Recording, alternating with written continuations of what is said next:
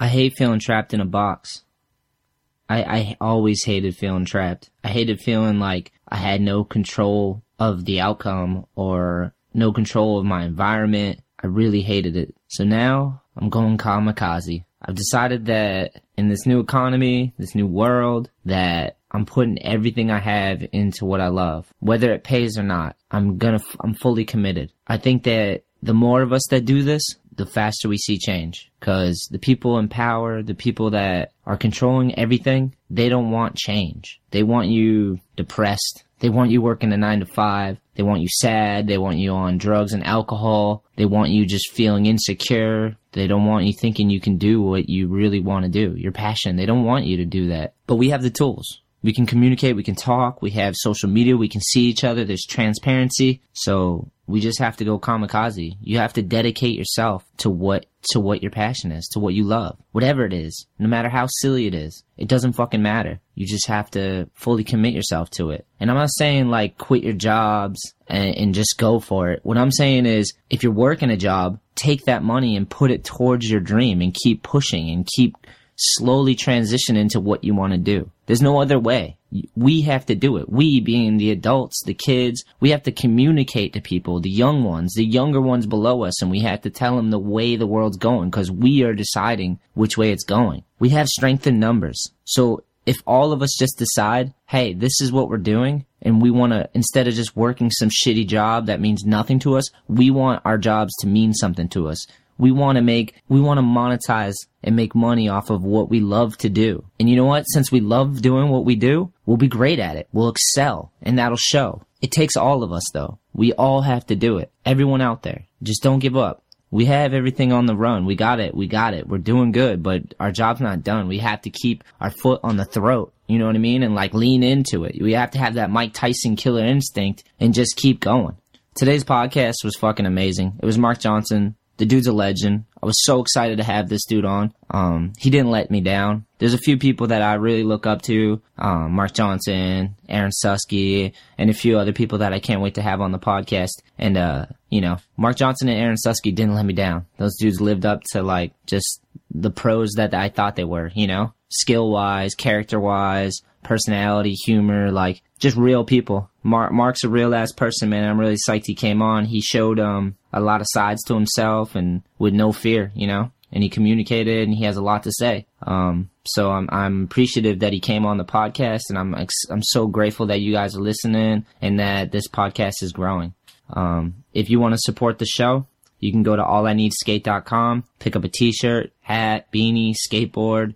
We got the online store on there. All that money goes towards skateboarding, towards building up skateboard brands, towards building up the New England AM contest, towards this podcast, sharing the heartbeat and stories of skateboarding from skateboarders' mouth. We are the ones that have lived it, so we have the stories and we have the dreams and we have the passion, the love, and the more people and kids hear that, the more they'll fall in love with skating. They won't fall in love with being famous. They won't fall in love with being up on a podium or winning some fucking contest. They'll just love backside power slides, and they'll love like creating a video with their friends, and they'll love venturing out into the city and like, but we have to share all this stuff. We have to promote this. We have to create all of that and share that. I know we went through a recession. I know the industry crashed for the core side of it. And I know that it's not easy. It's not fucking easy. But it's up to us. Every pro skateboarder out there, every passionate person that loves skateboarding, whether you're amazing at skateboarding or not, if you feel like you can contribute, please do. In any which way. If you listen to the last podcast, I had Ramsey on there and he was taking pies for skateboarding. Just to bring humor and lighten everything up. And he just wanted to be involved, man, and he did it, So I don't care who you are, where you're from. But if you love skateboarding and you want it to grow and you want our community and our industry and everything awesome that we love about skateboarding to grow, we all have to contribute and kick in any way. If you throw an event, or if you teach skateboard lessons and speak to the young minds coming into skateboarding and let them know that skateboarding isn't just about competition, that there's a whole other side to skateboarding. We need everybody. We need as many soldiers in this fucking fight as possible. It's far from done. I'm saying that again. But this podcast was amazing, and Mark Johnson is definitely one of those soldiers that's fighting for skateboarding. And there's a lot of us out there, but we need everybody. We have to unite. So enjoy the show. Thank you for listening. Thank you for supporting everything. The numbers will keep growing. We'll all keep growing, and we'll paint a beautiful world, and we'll create it. I have faith in us. Whatever you do, you have one thing that's unique. You have the ability to make art. And when things get tough, this is what you should do. Microphone check, 1, 2, 1, 2. Microphone check, 1, 2, 1, 2. I hope to get it, I'm sick of explaining history. I'm rolling with a circle of winners, we claiming victories. Yeah, come on. This about to be the realest shit you ever heard. We're in a transitional world right now. Yeah, it's just basically going for it, you know. Sometimes you think about getting hurt or slamming, but, you know, it happens. It's skateboarding, you know, it happens every day. Yeah. People are worried about skateboarding and the state of the industry. Yeah. The truth is, we are the industry. Yeah. Skateboarders are the industry. Experience, I guess, just because there's like, I've never seen like that many skaters in one place, just like, it's like we take over the street. Immensely liberating.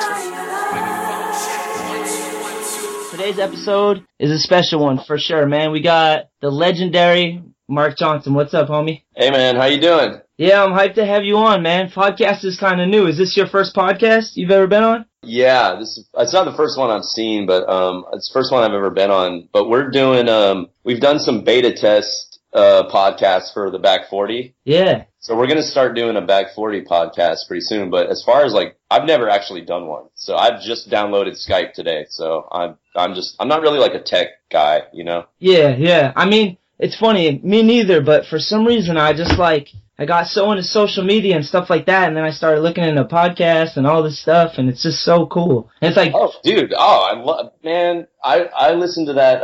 So I listened to this podcast by this guy Mark Passio. Sick. Which he does it every Saturday, and that is a gnarly podcast. Like, I would recommend everyone listen to Mark Passio's podcast. But I do that Joe Rogan podcast too, which is hilarious. I've listened to every episode of Joe Rogan. He actually inspired me to do this because he said, if you want to say something, start a podcast. I was like, fuck yeah, let's do it. Yeah. So Joe Rogan's is super funny, like when he brings on like comedians or whatever, and then he'll bring on like Graham Hancock or something. Yeah. Or John Anthony West, and your mind is blown for 3 hours. Dude, I trip out on those ones. Graham Hancock is really, really, really intelligent. Like crazy listening to that stuff, man. Oh yeah. They talk about, I love how they like talk about, you know, psychedelics and like, you know, just like how a lot of shit's bullshit, you know, where it's just like, did you ever hear that one where he brought the doctor on? The doctor was talking about like the AIDS thing and the HIV thing. Yeah, that one tripped me out, dude. Yeah, and it's just like going into like how a lot of it's like total, you know, scare tactic mythology. Yeah, it's all like propaganda and fucking crazy. Trips me out, man. It's almost like we've been lied to. Like they just lied about everything. You know what I mean? It's just like, fuck it. Oh yes, we've been lied to.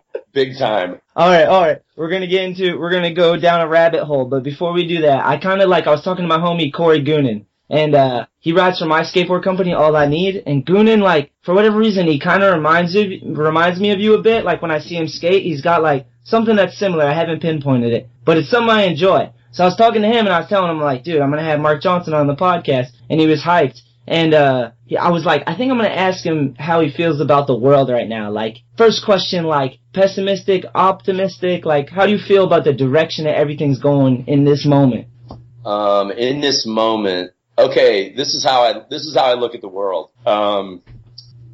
So let me preface this by saying that I'm extremely optimistic. Sick, I like that. Okay, I'm extremely optimistic, but I see the world for what it is. Yeah. For what it really fucking is. Yeah, absolutely. I don't pay attention to pop culture, because I know what the fuck that is. It's programming. Poison. Yeah, it's just programming. Like, the human mind is a computer. It's a biocomputer, and it's programmable. That's a fucking fact. No one can argue. You can't argue with that shit. It's programmable, and that's pop culture. That's why they call TV shows programs. Yeah, exactly. So, pop culture is there, and, you know, pop music and pop culture, movies, television shows, it's there to program you how to think and how to behave. I agree more. So the world is not what people see around them or what they perceive it to be, filtering it through, 15, 20, 30, 40 years of pop culture and media. Yeah. That'll give you a false perception of the world. And that's not an accident. That shit's, it's on purpose. It's that way on purpose. But, if you do a little digging and you spend some time, studying, just like occult knowledge and stuff like that, you actually dig down into what it really is. Yeah. So I see it for what it is, and we're fucking slaves. We live in a feudal system. We're fucking, as human beings on this planet, for the most part, we're fucking slaves. And that's what it is. I was telling a kid today, I work with this kid, and I was telling him today, I was like, trying to explain to him that he was a bit racist. Like, he wasn't mean racist, but he just was, and he didn't realize he was, And I started breaking into slavery, and I was trying to explain to him the difference. I was like, you don't think you're a slave? Like, you're working a job right now that you don't want to do because you want money, and they make you have to earn so much money just to barely survive. I'm like, that's the same as a slave. Like, I'm like, and how are you racist? You're basically a slave. You know what I mean? It's just he's a white kid that lives in a white little bubble, so he can't get outside of it. It's like they're paying it. But I totally agree, man. I think well, this is what some kids came up to me the other day when I was leaving the skate park, and they were like, I was getting in my car, and I opened my trunk, and they're looking in there, and I had some boards in there and like a pair of shoes or whatever. Oh, yeah. And these kids are like, they're just like, like 15 years old, and they're just like, dude, oh my God, like, you're rich, bro. Like, are you rich? Like, are pro skaters rich? And I just looked at this kid, and I kind of smiled, and I said, look, man, I put my hand on his shoulder, and I was like, look, dude, I pay taxes, and I have a bank account, and essentially, I'm a fucking slave. Like, I was like, your parents are slaves. Crying. Yeah. Said, look, we're all slaves, man. If you pay taxes, like, you're a fucking slave. Unless you become a sovereign citizen, you're a fucking slave. Yeah, absolutely. Because, you dig into this shit, and, I'm not one of those conspiracy nuts, like, I don't pay attention to that shit. I don't care about it. It is what it is. Like, let those fucking people figure out who shot JFK.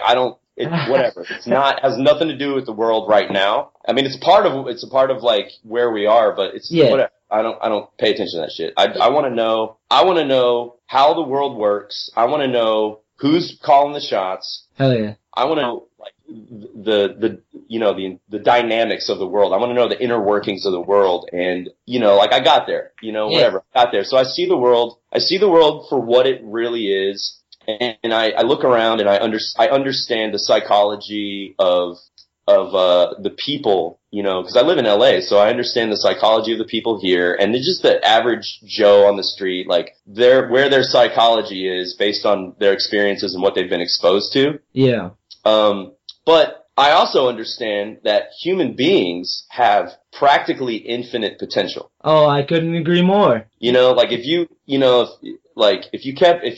get a puppy and you keep it in a cage, its whole fucking life, that's all it knows. Yeah, absolutely. Right? Yeah.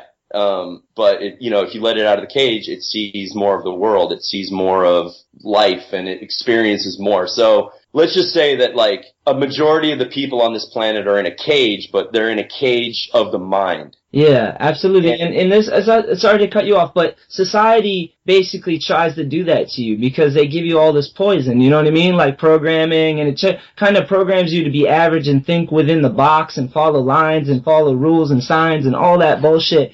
And it's like, I feel bad for women, actually. I think about women a lot because they got it worse than men, I feel, because then they get hit on another angle. But I think us being skateboarders is beautiful because we look at the world in a different way. We look at, like, useless objects like stairs and rails, and we, like, create art with it. And, like, you know what I mean? Like, I think I always tell people, I'm like, you want to have fucking outside the box thinking people that do something they love and their heart's beating, they feel alive. That's who you should invest in. You know what I mean? Skateboarders are genius. Yeah. Yeah, it's weird how just being involved with the culture, it teaches you to think about your environment and about things in general in such a different way. Absolutely. Yeah, and it's, that's why I feel like that's why so many industries outside of skateboarding always kind of like, put a toe in, they'll put like one of their toes in to our industry to kind of like try to get a piece of that, or try to like, you know, consult with people inside of skateboarding on like what they should do about this and what they should do about that, and what they should do about this. Like skateboarders are always being consulted by outside, by people in outside industries because of the, you know, the creativity and like the strange way we look at the way, you know, we look at things and the way we look at the world. Yeah, I think like businessmen look at skateboarding and go, that's cool right now. Like we want to get involved. Like I think about that all the time. You see it with all these massive brands that come in and stuff like that.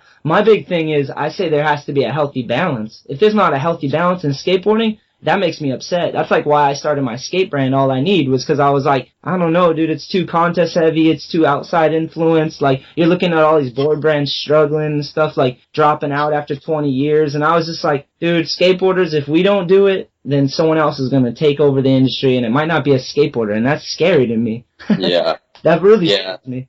I mean, but it's, you know, like dissension is in our blood.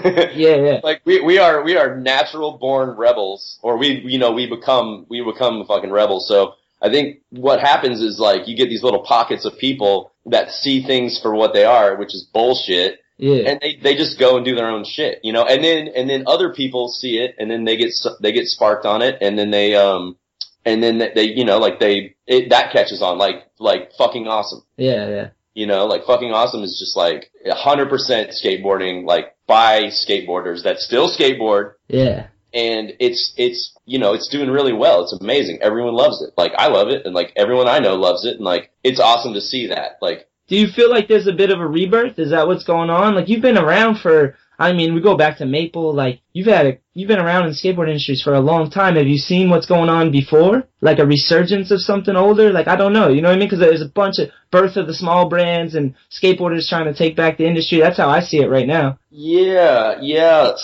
At least evening it out, like making the scales even. That's my whole thing, I think. There's always going to be that. There's always going to be a balance. Like nothing can be so fucking lopsided. Like nature is balance, period. Yeah, absolutely. You know, like it just, like nature is balance. Like anything will always find a balance, because if it becomes imbalanced, people get upset. Yeah. And I don't know like why or whatever. It just always happens. Like shit gets unbalanced and people don't like what they see. They will naturally kind of like rebel, or it's always like that. You know, like in the 80s with the big five companies like Santa Cruz, Vision, Powell, Sims, you know, whatever those big five companies were. People got tired of that shit. Yeah. And then they're like, you know what, fuck this, man. We're going to do our own thing. And then like, boom, H Street started. Boom, World Industries started. Boom, New Deal started. Boom, like, and it's like, boom, boom, boom, boom, boom. But Real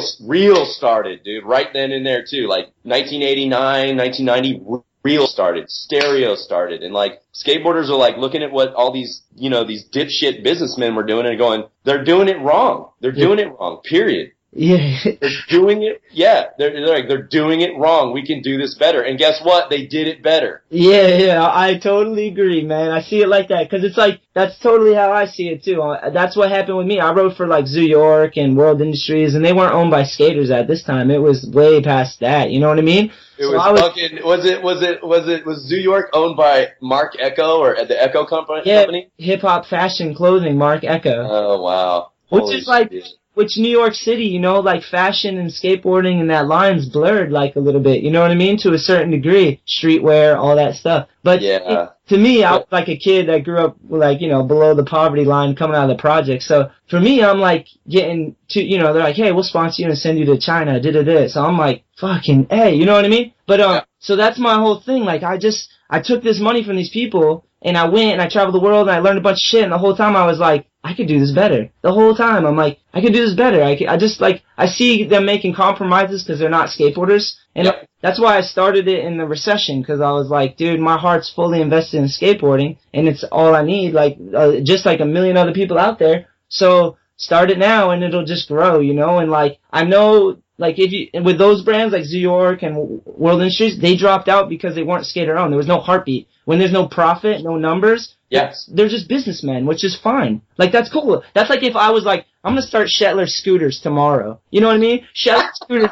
tomorrow. and then and then it makes me $1 bazillion, and then it doesn't. Then it starts losing money. I'm not gonna stay with it. You know what I mean? Like, I don't care about scooters. So that makes sense that's what's going on. It's cool to hear that it happened before, like, with all those brands you were mentioning. That was before I even really knew much about skating. Like, I grew up watching all those brands, like, watching you guys and, like, being like, oh, I remember my first video was, like, a 4-on-1. It was, like, so sick, man. Actually, I'm sorry, on my podcast I like to jump around. I'm so excited. Nah, man, I speak in tangents, dude. I'll go. Trust me, man. I'll make some fucking left and right turns in this conversation. All right, I love it. I fucking love it. Yeah. All right, since I went back, I want to talk about. I have so much I want to say, but we'll talk about Maple. I'm jumping ahead, but let's talk about how did Maple come to be? What's that like? Because I don't know any of the backstory. I just know you rode for Maple, and I remember I wanted those boards so bad. Okay, Maple. Okay, so Maple was essentially when Chris Carter and Mike Hill left GNS. Yeah. To go start Alien Workshop. Fuck yeah. The GNS brand was kind of floating, and GNS was rad back in the day. That was one of those fucking rad brands. Yeah, people were hyped on it. I remember people telling me, like, this was sick. Yeah, GNS was amazing, man. They had such a good team. Like, holy shit, dude. They had rad vert skaters, rad street skaters. Like, GNS was awesome. So what Mike Hill and Chris Carter did, they broke out, they left and moved to Xenia, Ohio, and started Alien. Yeah. And obviously we all know Alien was fucking amazing. Alien, I don't know who they're owned by now, but Alien's legacy is fucking amazing. Yeah, exactly, because of Mike Hill and Chris Carter. Yeah, amazing. So without GNS, without Mike Hill and Chris Carter, was just like, it was random as hell, dude. There was still some rad guys left on the team, but I don't think it was the same when Carter and Hill left. So what happened was, I think someone bought the name GNS from Larry Gordon. I think Larry Gordon and Smith was GNS standing for Gordon and Smith. Anyways, I think those dudes sold the name to the wood shop, Watson Laminates, that Todd Swank now owns. Oh, sick. Yeah, so it was a wood shop that made the GNS boards. I think they sold it to the guy that owned Watson Laminates. He took the G and the S off, and then for maybe like a year or maybe 9 months, the company was the ampersand. Oh, sick. You know the and symbol? Yeah. It's called an ampersand, and that was the name of the company. Just and. Like no G, no S, just and. So that didn't fly, dude. That didn't work. Not enough vowels. Yeah, that didn't fly. It just didn't catch on. So what they did is they got rid of everything. They totally started over, and they got some dudes in there that knew some skaters around San Diego, and they got Donger, and they got Jason Carney, and Tom Horning came on from and GNS. Wow. Donger. You said Donger, Ken Lu? Yeah, Donger, yeah. Yeah, and then so Donger and Jason came from Planet Earth. So sick. Both those dudes shred. Yeah, and then Tom was on GNS and then they transitioned him over to Maple, so they changed the name and changed the whole vibe of the company and got a new team. And then I was living in San Diego. I had just moved to San Diego like a month prior to that. And from Carolina? Yeah. Sick. Yeah, someone asked me on Instagram, they were asking about North Carolina. So you moved to Cali from there? Yeah, so I moved, when I was 16, I left North Carolina and moved to San Diego. And before we found an apartment, I was staying with Tom Horning and his roommates and this guy Jack Barnett. And Jack Barnett rode for Zorlak back in the day. Oh, I remember Zorlak. Yeah, so Jack Barnett was this gnarly skater in San Diego, and then he became the team manager of Maple, the very first team manager. Sick. So I knew those guys, and then somehow, like, they saw some footage of me or whatever, and then they kind of were like, hey, would you want to ride for this company? And I was just like, I was like, fuck yeah, dude, like, yeah.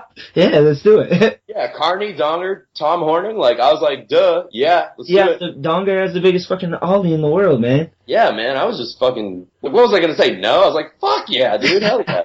So that's how that happened, and then, yeah, dude, I was an amateur and fucking got, a couple boards a month, blah, blah, blah, and then they just kind of went from there, that was January of 1994. I remember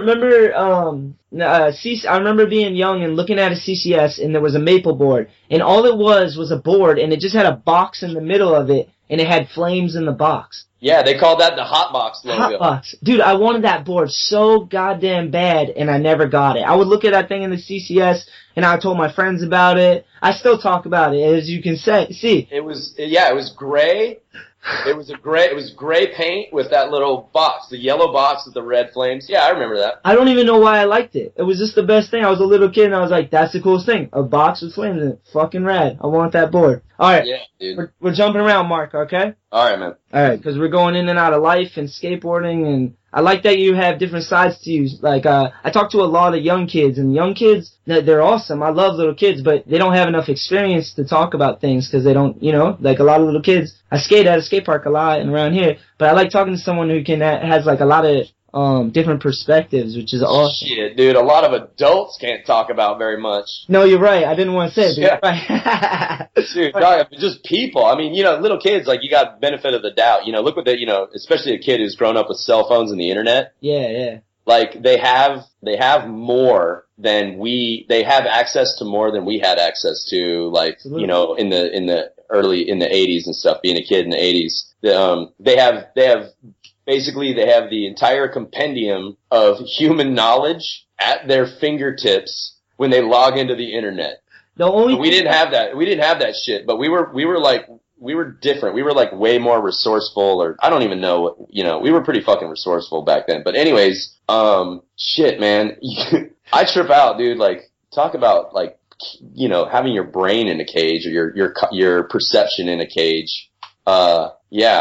Dude, and it's not even kids, man. It's just fucking people. It's people, dude. Yeah, the funny thing about this generation is we totally have every fucking answer imaginable, our total collective intelligence on a fucking internet. The one thing about kids is you have to show them. Like, kids, I still talk to people and they're like trying to prove me, and I'm like, I'm just gonna Google it. As soon as, like, I'm not gonna argue with you. I'm just gonna go Google with it. We're gonna find out. Like, and sometimes when I talk to people too, I'm like, let's just look up the word. Like, I don't even know if I know the exact definition of this word, but let's just look it up so we can actually learn what the fuck this means. Like, I think this generation, they don't realize the tools they have. Like, we do. Not even this I'm sorry, little kids, they just need to know. Like, we're in this present moment with them as well, and I totally agree with that. Like, that's why we were talking in the beginning about, social media and all that stuff. I was like, thought that stuff was amazing, just like anyone else, We were birthed in that kind of. We're old enough that we can like learn how to use this stuff still. My mom doesn't know how to use it. You know what I mean? Yeah.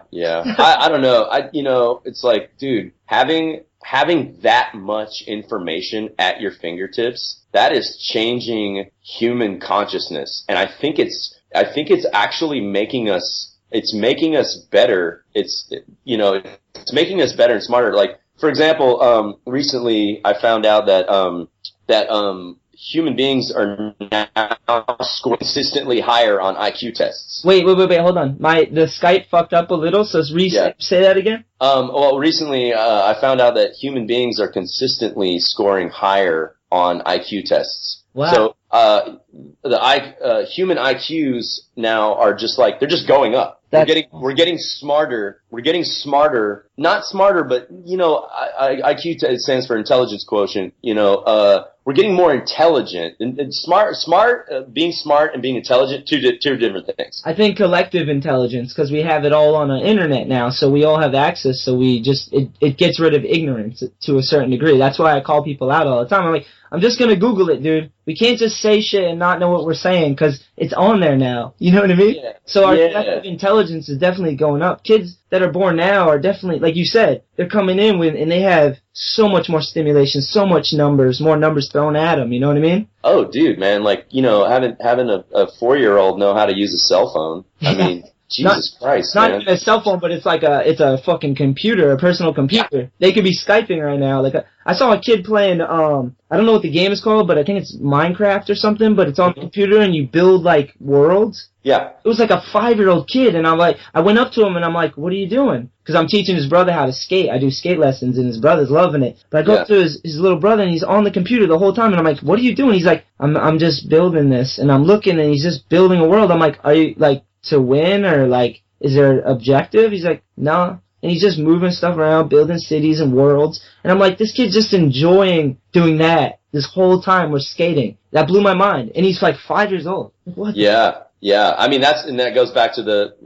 to human potential. Now, just because, you know, you can line 100 people up on the street and, you know, ask them a set of questions and they won't have a fucking clue what you're talking about because they're ignorant. Yeah. And it's not like anybody's fault. It's just they haven't been exposed to this information, right? You grow up in a first world country, they make it very comfortable for you. Yeah. You know what I mean? We have all the pleasures, all the false pleasures of the world, like at our fingertips, for sure. Yeah, it's called, push button convenience. Yeah, there you go. Everything you want, you just push a button for it now. Yeah. And and when people get complacent with push button convenience, anything that takes a little extra work is unappealing. Yeah. You know what I mean? Check this out. So someone texted me recently and they said, "Hey, what was the question?" It was like, "Hey, do you know a place where I can get blah blah blah blah blah?" And I was just like, "Huh?" No, why the fuck would I know that? Yeah. And then I was like, it was this girl, and I was like, and I texted her back, I'm like, try Google. and then she goes, I don't do that. Like, my homies are my Google. And I was like, not this one. Man, that's like hanging out with someone who's like extremely religious, and they're just like, trust me on this one. I got you. I know the answers. Trust me. You know what I mean? And you're like, that's for me. I'm not really religious. I don't oppose it. I think it's a good thing. I think anything that helps people live a better life is cool by me, you know? But for me, I was telling my homie the other day, he's like religious, and I was like, I like a lot of things about religion, but the one thing I don't like is the ending, because it's like, they say they know, and it's like, I can't do that, because that's lying. I don't know what happens after I die. Like, I can't say for sure. I think the only honest answer is like, you can find out. I don't know. Yeah, and that's the thing. Trust me, there are places and people you can talk to find out. Yeah, but I like this moment so much. Why would I want to skip it? It's like every day. Yeah, I mean, it's one of those things. Don't worry about it. Don't worry about it. You have no control. I think it's fear, you know? When you're scared, you need an answer. When you're out in the wild and you're just like, fuck it, I'm comfortable out in the wild, like, you're fine. You know what I mean? Like, that. Yeah, you know, the thing with religion, you know what religion means? You know what the word religion means? No. It comes from the Latin word religare. Okay. And it means to tie back or bind. Wow, that's perfect. Yeah. Sorry, tie back, I didn't mean any insult. I didn't mean no insult to any religious people, but that's perfect wording. No, that's what the fucking word means. Religion. The word religion, look it up, Google it if you need to. It comes from the Latin word religare, and it means to tie back or to bind. Damn. And I feel like it's doing proper job of that in some degrees. Yeah, I mean, whatever, man. I don't have an opinion either way. It's like, dude, whatever blows your hair back, do it. But I want to know what the fuck that shit is, and I want to know what it means. Yeah, I'm with you on that one. You know? But I'll tell you this. To accept anything with blind faith is an imbalance in the human brain.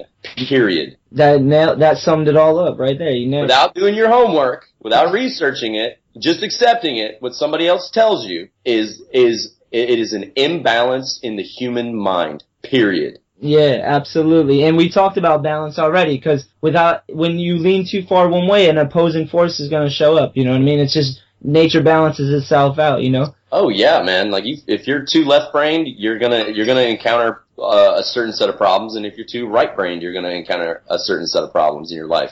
When I was a little kid, this reminds me of religion a little bit. Like, I grew up, I don't know if you know my story, but I talk about it on all my podcasts, so I'll be brief about it. But I grew up basically father in a gang, got killed when I was 12, had to live with my mom in the projects, like, just struggling on my own. Not just, like, poverty, because the state always gives you food stamps, and, like, you get, you know, I mean, like, America's not poor. We had mental disorder, because my mom had issues, and my father was in a gang, and, like, just that perpetuated, you know, the violence and the characteristics that come with that. But we had food, you know, government assistance. But anyways, so I used to lie to myself, because, like, nothing was positive. I grew up in the hood. I'm, like, living around, like, people that are just negative, because there's nothing to be happy about, you know? And if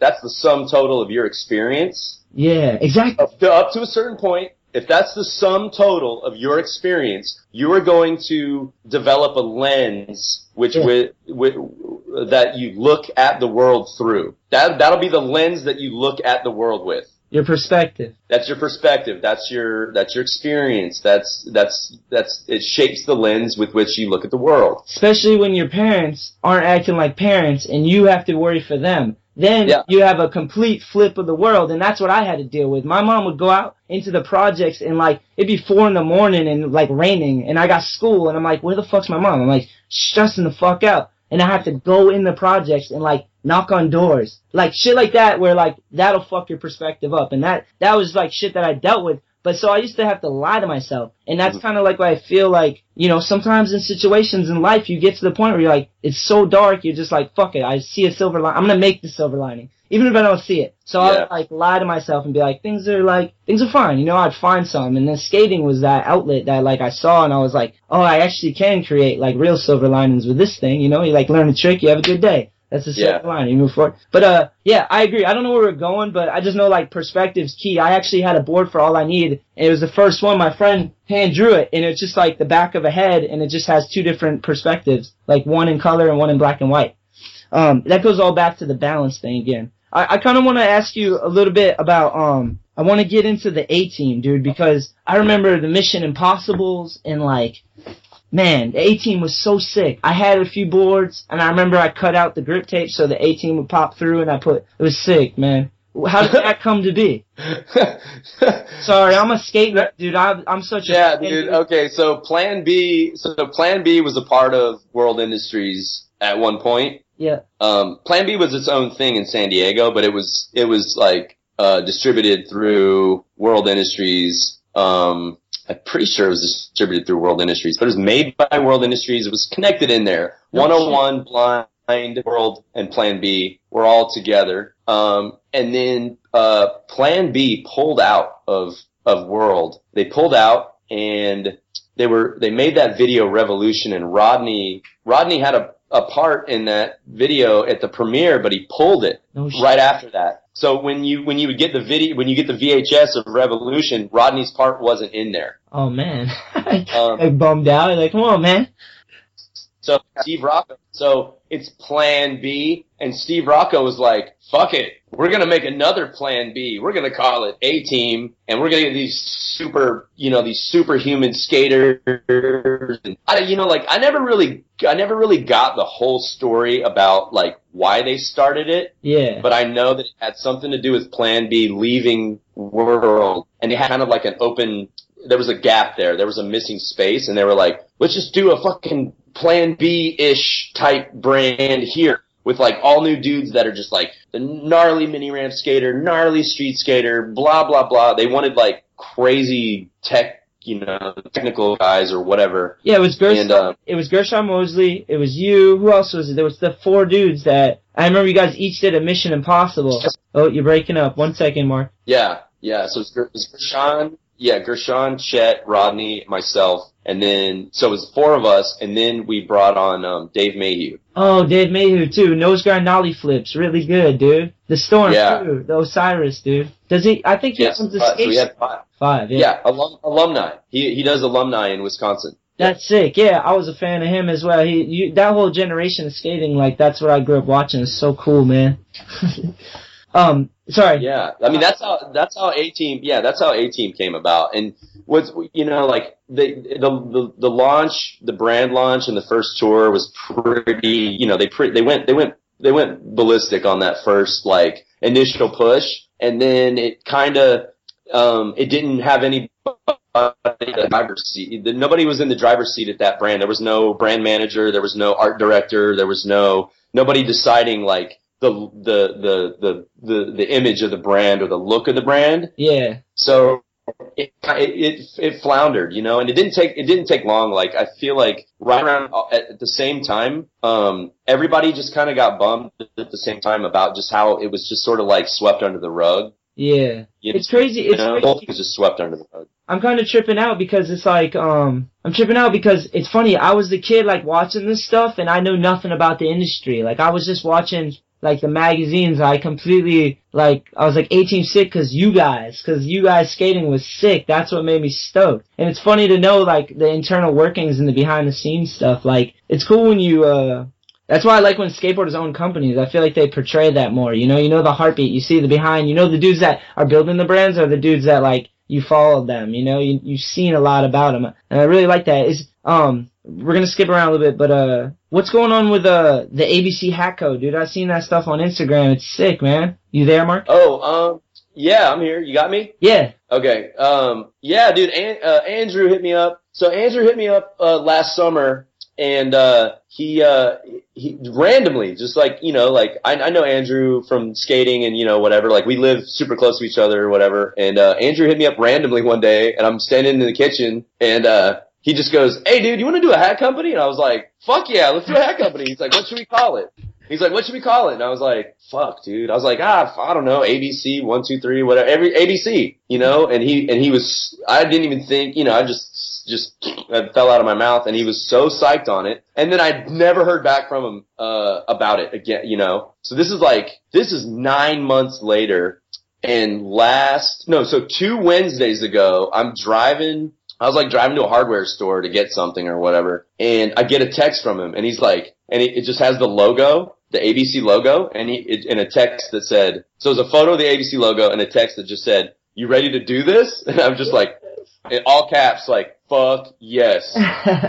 Let's roll. And then we had a meeting. Yeah, so that was on a Wednesday 2 weeks ago. On Thursday, we met at his house. We knocked out 5 hats. We talked about the art direction and just like, push the button on it. Dude. It was that easy. Just push the button. When I instantly got hype, Mark, because I'm like, much like you guys, it's genius that you're starting a hat company. You know what I mean? Cause it's like, yeah, the baldness. It's sick. Like who should profit from a hat company? The dudes that like the hats. The dudes that know it. Yeah. So actually what ABC is we're just gonna make a bunch of hats and give them away. That's awesome. Yeah, so we're gonna go, Andrew had this idea where he's like, dude, let's make hats and go to skate parks and just hook little, like, rad kids up. Just hook kids up. Hook the homies up, of course, hook kids up. And he just wants to get hats made and just go around and give hats to kids. Genius. Word of mouth. So it's like everyone is on the team. Like, if someone's like, "Oh, dude, like, can I get a hat?" It's like, "Fuck yeah, you can get a hat. You're on the team." Sick. That's really cool. Sick, man. Alright. We're gonna get back in the thick of it, alright, Mark? Yeah. We're just crossing from, like, life to skateboarding and more. I wanted to ask about growing up, man, because, like, you're obviously an intellectual. I don't know why, like, I feel like I'm saying a secret or I'm like, making fun of you or something about that, because I feel like I'm an intellectual as well. I don't know why I feel like that. I don't know. Let's not confuse that. Okay, like I said earlier, there's a difference between intelligence and intellect. Okay, then it's a big, huge difference. So am I using the wrong word? No. No. So there's you know, intellectual people, and then there's true intelligence. Yeah. Now I would never ever claim to be a smart person, because a smart person makes good decisions. Oh yeah, me neither. I'm not smart then. Yeah, so a smart person makes good decisions, and I can't claim to be a smart person because I do dumb shit consistently all the time. Dude, Mark, the only way I learn is through mistakes. I'm totally with you.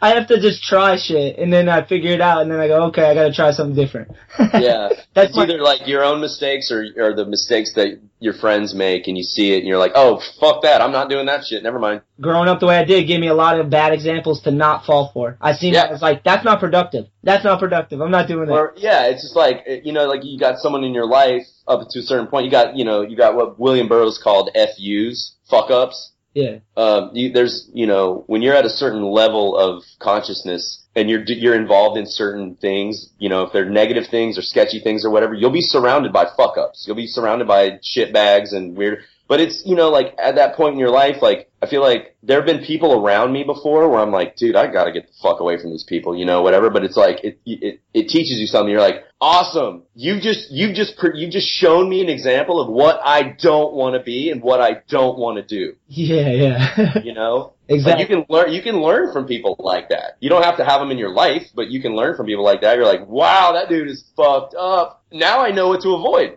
Awesome, Yeah. thank you, bud. And there's always a balance, there's a hard balance in that, because sometimes it's easy to become kind of like prejudiced, or like you see a certain type of person and you just already assume they have certain characteristics. Like I think about that when sometimes you go to the sketchiest neighborhoods and you'll meet the nicest people, you know what I mean? But like you go in this neighborhood and it's dark and scary and you're just like, oh, I don't fucking know, you know what I mean? So I understand how people can see that like that. I don't know. Well, generally, okay. So regardless of a neighborhood or whatever, or just on or someone's clothing or whatever. Yeah, even more. Yeah, whatever. It's like do your thing. Be you, do your thing or whatever. But I will tell you this: people will generally show you who they really are pretty quickly. Yeah, I agree. And that's keep an open mind with people. Like being prejudiced or being whatever, like it's narrow-minded and it's stupid. It is. All that bullshit is designed to keep people apart and keep people divided because, divide and conquer. Yeah. So if you have a closed down mind and you have a narrow view of people and you're prejudiced or you're judgmental or whatever, that's, you're gonna miss out on a lot of fucking awesome shit in your life, period. You're gonna, whatever, you got a guy who's dressed all weird or whatever and blah, blah, blah. You're just looking at him, you're judging him, but you never know. Like that guy could be the one thing. He looks different than you. So the fuck what? You never know. Keep an open mind, but also, so keep an open mind, but like, Jesus Christ, dude, if somebody, like, shows you that they're just a piece of shit, like, avoid that person at all costs. I've made that mistake in the past because, it was fucked for me because I grew up with a mother that had issues, and she treated me. Are you still there? What mother doesn't have issues? It's like, Jesus Christ, man. Fuck. Yeah, that shit would fuck me up though, because then that would be my mom and she wouldn't act like a mom, so I'd like, this fucked me up. So then I'd meet people that were like, they try to take advantage of you. You know what I mean? Like that shit happens. You'll meet someone that like will try to take advantage of your kindness, your time, or anything, and like, I agree. So you can't be prejudiced but you also can't get taken advantage of by that's where awareness comes in. Self-awareness is a genius. Yeah, thing. fucking just, you hone that awareness razor sharp, and like I've got it now to where like for the most part, I can smell a fucking shitbag a mile away, man. Dude, they just have this thing about them. They have this energy about them. Like, I don't know, there's just people that you meet them, and like, there's people that you meet, and for some weird unexplained reason, you instantly develop a bond. Yeah. Right? That comes from developing your awareness. You hone your awareness. You sense. It's like, okay, yeah, like that person, whatever. And then there's body language. Yeah. There's eye movements. Like people, that all that shit's subconscious too. Body language is subconscious, and your eye movements are subconscious. You can't help it. You can't help it. Aware of there are some people that are they know about that stuff and they use it to their advantage, but I'm telling you, most people will display their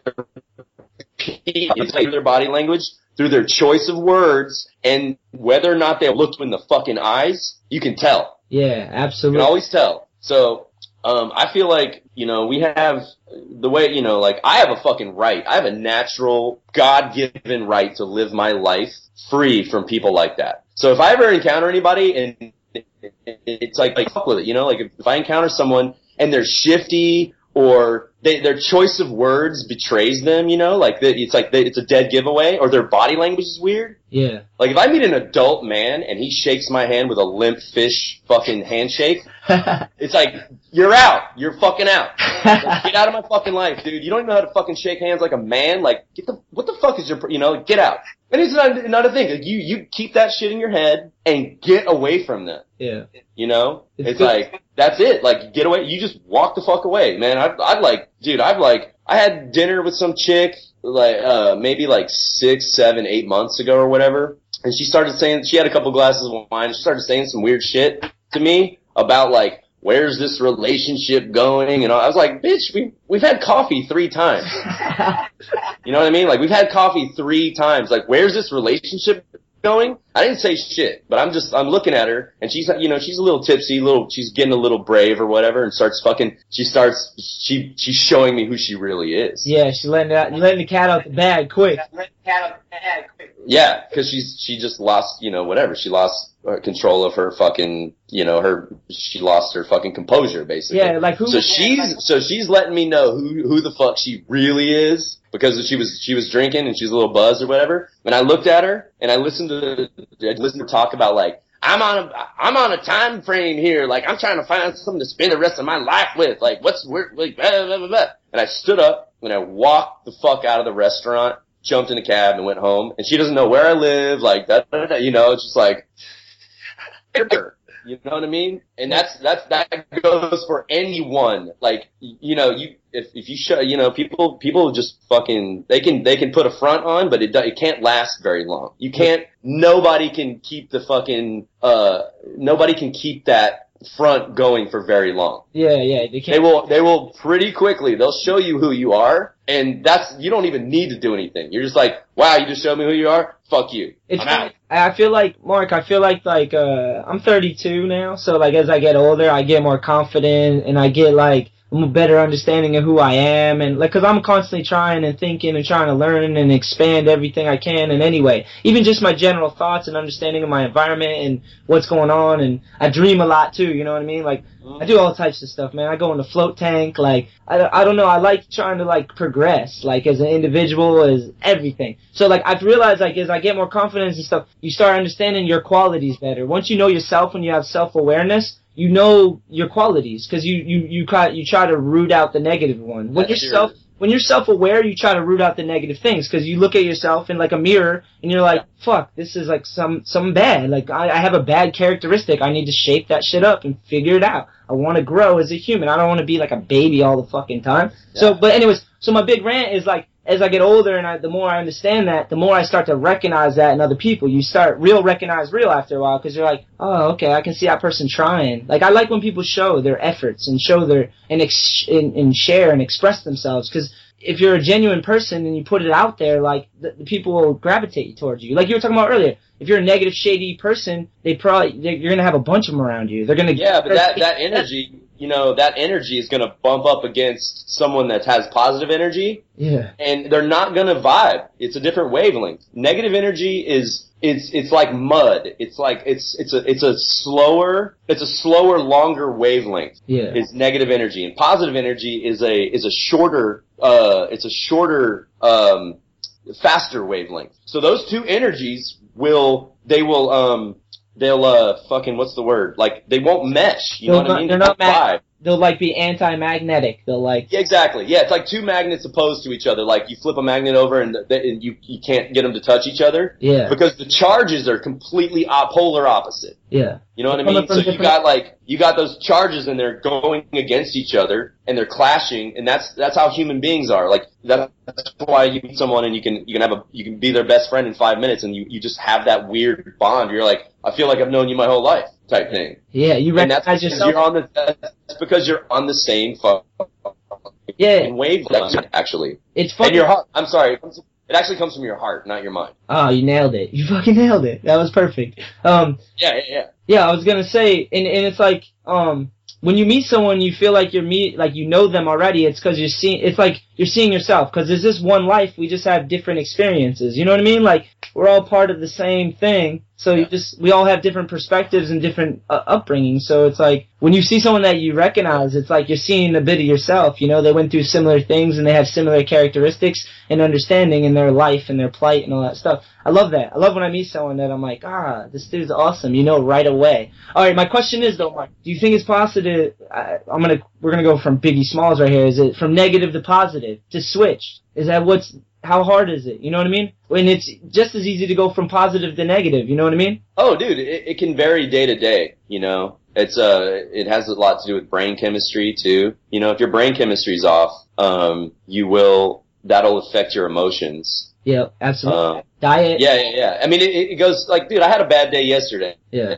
And I need to recognize what it is. The vibe was off yesterday. I went skating, the vibe was off, and I just was like, I'm not doing this right now. I'm not skating right now. Yeah. I only skate when the vibe is high, when the energy is high. If I'm upset about something, or I'm preoccupied, or I just, on a day where I just, there's something different, there's something weird, like ominous or like gloomy about the day, I sit by myself and just like, I just handle my shit like solo. Like I don't like to be around people if I'm having like a weird, if my vibes are off or if energy's off or whatever. I don't even like to be around people. I think that's a good. You know what I mean? I'm not saying like I don't think people should be alone, but I think there's like it's very admirable to like when you realize you have like something on you and you just kind of like take it on yourself and deal with it and like carry your own weight. Like I'm a big preacher about like if I carry my own weight and you carry your own weight, guess what? We're working together and we're going the same direction. And like like I always think about that a lot because my family, like I love them, but we grew up in a fucked up area and some of them didn't carry their weight. You know what I mean? So I always like that was my whole thing. People, I'm like, let's all just carry our weight. We all have fucking bad things that happen. We all have bad days. Like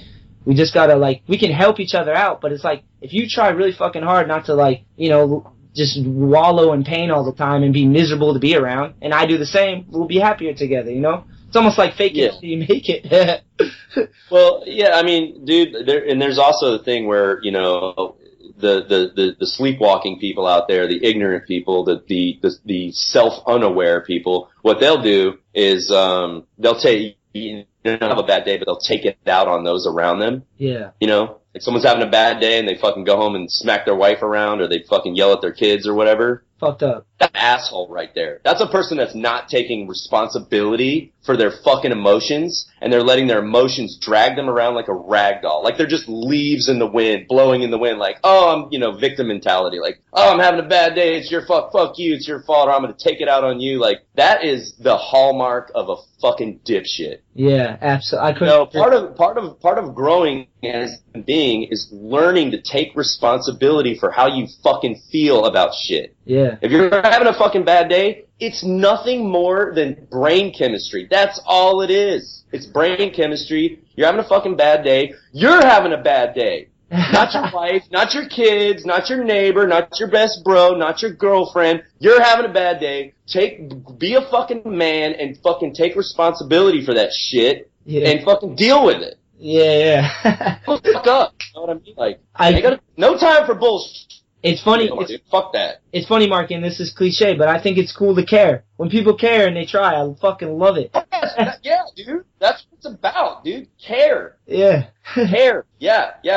Seriously, like that's like bullshit. That's part of what pop programming is trying to do and has almost successfully done it in our country is what they call what the occultists call the cremation of care. Yeah. Getting rid of it. Pop culture, what it tries to do is it actually tries to rip care out of us so that we're focused on ourselves only at the expense of our fellow man. Like, step on anyone you gotta step on to get where you're going and fuck everybody else. That's the cremation of care. Yeah. That's fucked up shit, dude. Well, that is fucked up shit. That's how fucking big industry's born, like destroy the planet, suck everything up, fuck everything up for profit, you steal minerals, all that stuff. Oh, dude, research Satanism. That's the definition of Satanism. The 4 main tenets of Satanism. Yeah, dude. Fucking the egoism. Like, and self-preservation, dude. Self-preservation, like, at all costs, take care of yourself and fuck everybody else. That is the definition of Satanism. Yeah. Period. The definition of Satanism. It's very selfish. Oh yeah, fuck yeah. No, man, like, that's where action comes. Action comes from care. Period. Action comes from caring. Yeah. Caring about your fellow man, caring about your friends, your family, your neighbor. That's where action comes from. Now, when you can breed care out of a generation, say, whatever, if you can breed care out of a civilization or a society, guess what they're not going to do? They're going to be apathetic, and they're not going to take action at all for anybody else except their own selves in life. Well, they'll gain a lot of weight, too, because they'll just be watching programming all the time, and you know what I mean? Oh, man, that mentality manifests itself, in a human body as all kinds of fucked up shit, dude. Yep, it's provable. It's true. Yeah, it's crazy. Hey, but man, you gotta care, dude, because that's where action comes from. That's where your action comes from your heart. Yeah. You have to fucking care about people, and you you gotta care about yourself too, because there's a lot of people out there that don't give a fuck about and it's just abuse. They abuse themselves. They abuse everyone around them. Like, they don't love themselves. They don't even know themselves. Yeah, that's, I mean, you have to, give a fuck, people. Hello? Like, give a fuck about yourself. Give a fuck about your fellow man. Give a fuck about your friends. Like, care. Take action. Like, do shit. Do good shit in the world. And that's important, man. Like, when kids are developing too, it's like they need to practice on themselves and learn how to care about themselves and how to treat themselves better and how to be easier on themselves, but also, like, as far as, like, emotionally. But they have to push their boundaries. I was telling my homie today, I was like, you're young, dude, you're 20, like, you don't have as much experience. Go test yourself. Go find out who you are. The sooner you know who you are, the better you'll know how to treat other people. You know what I mean? Because you'll be able to empathize, you know? Yeah. I'm huge on skateboard lessons. Yeah, there's a thing. Sorry, go ahead. Yeah, there's that thing in Greece at the Oracle of Delphi. Mm-hmm. There are 3 carved into the Oracle of Delphi. This was really important to the ancient Greeks than we are. But carved into the Oracle of Delphi is in Greek, know thyself. Sick. That was a huge part of their philosophy, know thyself. And that's and they got that from the Hermetic teachings of the ancient Egyptians. Yeah. So knowing thyself is the key to unlocking the growth in your consciousness. And what you'll find when you get out there, you know, you have these interpersonal relationships with people, and I never shove anything down anyone's throat, dude. I mind my own fucking business. If someone comes to me and, like, wants to know something or asks me questions about something that I might be able to help with, then, yeah, but I don't ever fucking go shove shit down anyone's throat. But what you'll find out there, and, you know, I've had this with, like, you know, my ex-girlfriend or, you know, like, friends or whatever. There's a lot of people out there that fucking will not look at themselves. They won't look in the dark places. They won't look under the bed. They won't look in the fucking closet. They won't look in the recesses of their mind and their flaws, their bad characteristics. They'll just yeah, because it's a hard thing. It's a hard thing to look at yourself in the mirror and be like, dude, I got some fucking problems, man. You know, like, I'm fucked up. It's scary to be in the present moment. Because it fucks with your ego. Yeah. Everybody wants to tell themselves this fucking story that they're badass and they're fucking hard and they're fucking this and they're fucking that. And it's bullshit. It's all fucking bullshit. We're not a human being on this planet that is even remotely involved in, like, our society, our civilization, like, you know, this Western civilization bullshit is even remotely, like, balanced or enlightened or whatever. Like, if we were balanced and enlightened, we wouldn't be here. We wouldn't need to be here. Yeah. In this fucking school called Earth. I got a question, Mark. Yeah. Have you lost someone, like, family-wise? I don't know. If it's inappropriate, you can just tell me. Yeah, everyone. Yeah. Like, have you had, like, loss in your life? Like, family members or something?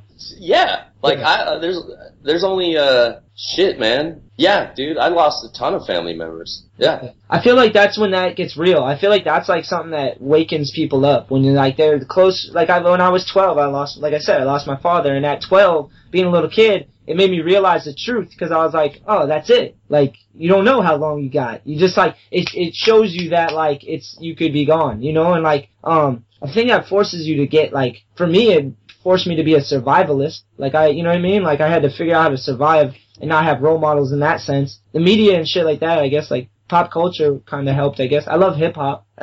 Actually, that leads into one of our questions on Instagram. I can't remember who. But, what music did you grow up with? What would you say some of your favorite artists are? I grew up with the radio, so it was either on a country music station or it was on, oldies. No shit.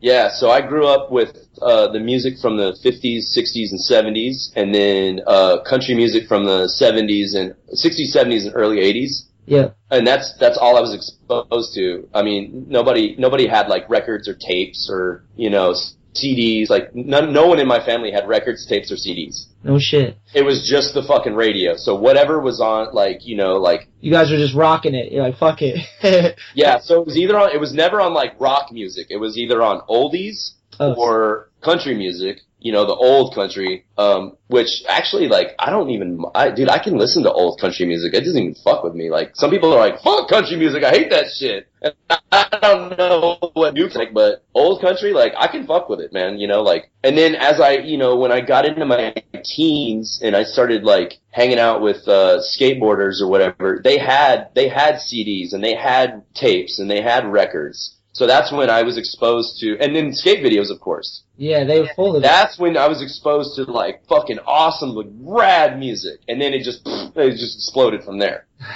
People really love your video part, the songs you pick. I had people asking questions about that, and I've always liked the songs you pick too.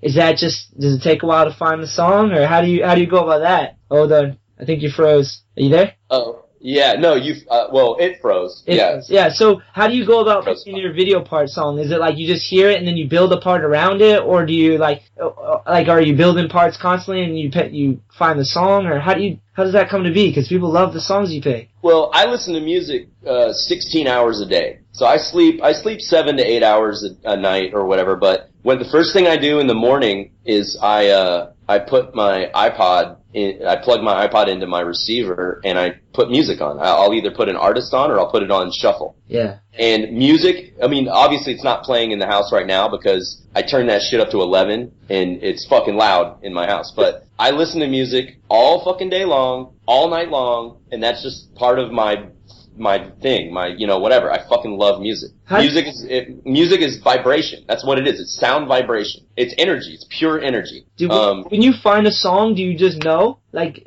are you ever nervous, or you do, like, I don't know. No, well, now, I mean, back then, back 20 years ago, fuck yeah, you're just like, this song is sick. We don't give a fuck about music. We don't know about music rights. We're just gonna use a song. Like, we weren't even tripping on music rights. And, now it's like, oh, dude, these 5 songs are amazing because of the way that there's like the chorus, the words, there's like the break, there's the little slow-mo part, whatever. And then it's filtered, it trickles down, it's like, oh shit, can we get the rights? Yeah. Because now skateboarding is huge. So you have, I'll pick like for Fully, I think I sent Ty Evans, I think I sent him like 65 songs. Holy shit. For Fully Flared. And then for Pretty Sweet, I sent those guys like 25 songs or whatever. And the 5 Years Bowie one was, so Rick sent that one to me, and the ironic part about that song was I was going to use that song in a video in 1996, but I didn't use it. And he brought it to you? So almost, like 14 years later, or whatever, 15 years later, he throws that back at me. He didn't even know that I was going to use it as a song in 1996. And I was like, I totally forgot about it, and I was listening to it, and I was like, holy shit, dude. I love this song. I was gonna use it 20 years ago. Holy fuck, yes. And I was just like, all those 25 songs that I had kind of like in my head, out the window. And I was like, dude, we're doing it. 5 years, David Bowie. Let's go. That's genius. That's a gift. All right. Yeah, it's easy now because of music rights. Like, what? No, go ahead. The music rights? Oh, yeah. It's crazy now. Because of the music rights, like you have a rad song or whatever, and then what if they're like, oh yeah, we want $60,000, and you're like, oh fuck, man, that song's perfect. Like, oh shit, the company's going, we're not gonna pay $60,000 for that song. Like, pick some other fucking indie band or something that'll want like $2,000, and you're just like, oh shit. The whole crew's eating ramen. So I mean, whatever. But it always works. It always works out. There are 65 billion songs out there or whatever. You'll find something amazing. Yeah. It always works out. And there's like a lot of people creating stuff right now too, which is awesome. So there's abundance of stuff that's to be able to be used. I don't know. I just have a particular ear for music, and I'll know. I can hear a song, I'm like, yeah, I love work for skating.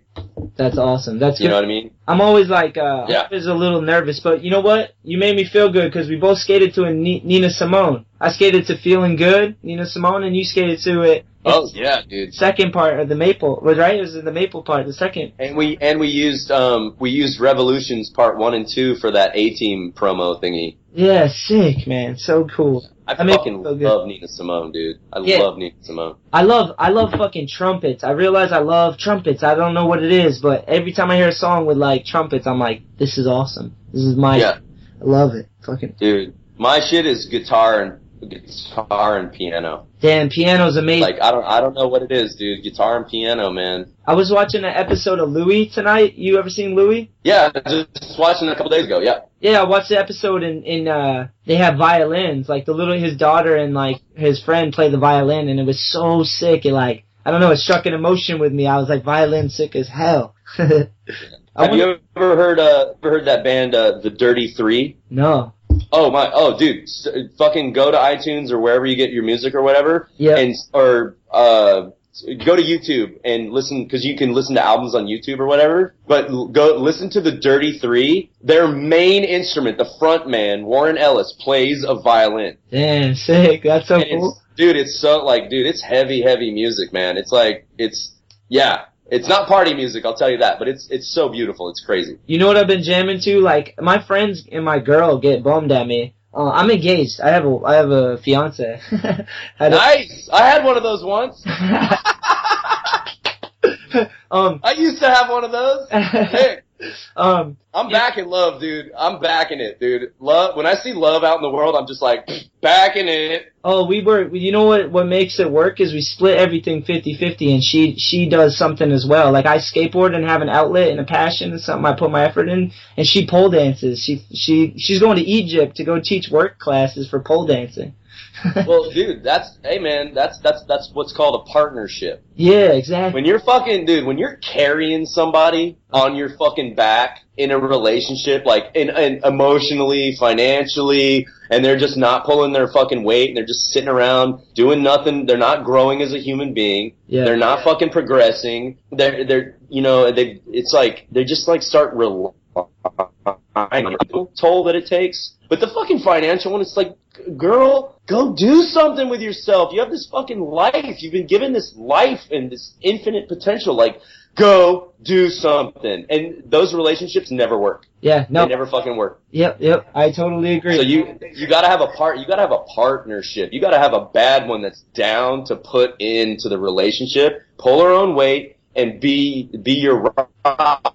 You gotta be there for you, and you gotta be there for her, and that's a fucking straight up partnership. Hey, I'm backing that. Congratulations. Thank you, Mark. Is that sexism? When the women come into it and they think that you're gonna carry them, would that be considered sexism? No, that's called neo-feminism. Feminism? It's not did you say feminism? No, I said neo-feminism. Oh, okay. There's a completely different psychology. And the neo-feminism is being programmed into women through pop culture as well, where through these characters in these TV shows, the male characters in the TV shows are written into the shows as these totally like just dog mentality, idiot, fuck wrong. It started with in the 80s. It started with like Sam Malone in Cheers. It started Al Bundy in Married with Children, Homer Simpson, and now you have Everyone Loves Raymond. You've got the whole cast of Friends, that show Friends. You've got King of Queens. His character, Kevin James' character, was written into that show as a total moron. Damn. And it's done on purpose. It's done on purpose to indoctrinate women or condition women to believe that men are fucking idiots. Yeah. Anton LaVey's wife wrote this book for women, and it's I think it's called The Satanic Witch. And sorry, I have a certificate, Mark. No, that's all good, dude. That's all good. I talk about it on my podcast all the time. I like to smoke weed. No, do your thing, man. Do your thing. Yeah, so essentially neo-feminism is different than the feminism of the 60s, where women now they grow up being exposed to these TV characters and these guys in these like buddy movies, these fucking Owen Wilson and fucking Vince Vaughn, those movies or whatever, where some of these characters are written in these movies and these guys are just dipshits. They're idiots. And women watch that and they don't even realize what they're doing, but they're taking those characters into their perception of men. Yeah. And they're just like, guys are fucking idiots that are just there to foot the bill for everything. So I'm going to find one that's got a lot of money, and I'm just going to take him for everything he's worth. That's neo-feminism. Yeah, and not all women.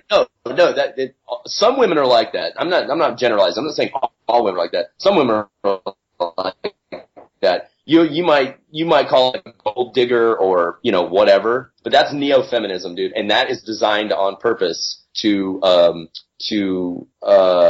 basically undermine these.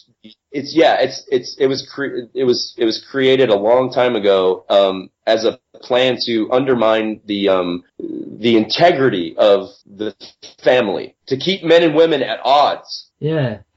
It's on purpose, dude. It's on purpose. And then you got women out there, and then the other side of that coin is women are presented to men as bags of meat to be gawked at and drooled over and jerked off to at porno, whatever. And men look at women as nothing but a fucking hole in a heartbeat. Yeah.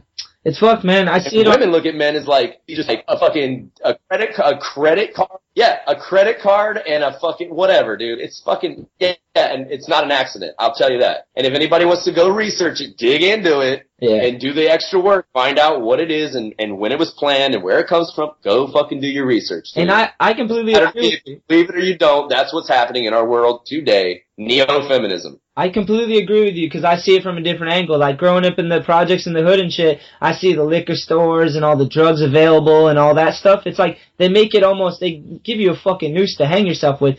Especially if you're at your lowest, you know what I mean? And you don't know right from wrong. Then they put all this around you. It's like, it's no joke. They do that shit on purpose. You know what I mean? It's on purpose. Yeah. That's what Dave Chappelle talks about in his stand-up. He's like, he's taking a limo around and his driver starts going down the street and he's like, gun store, liquor store, gun store, liquor store.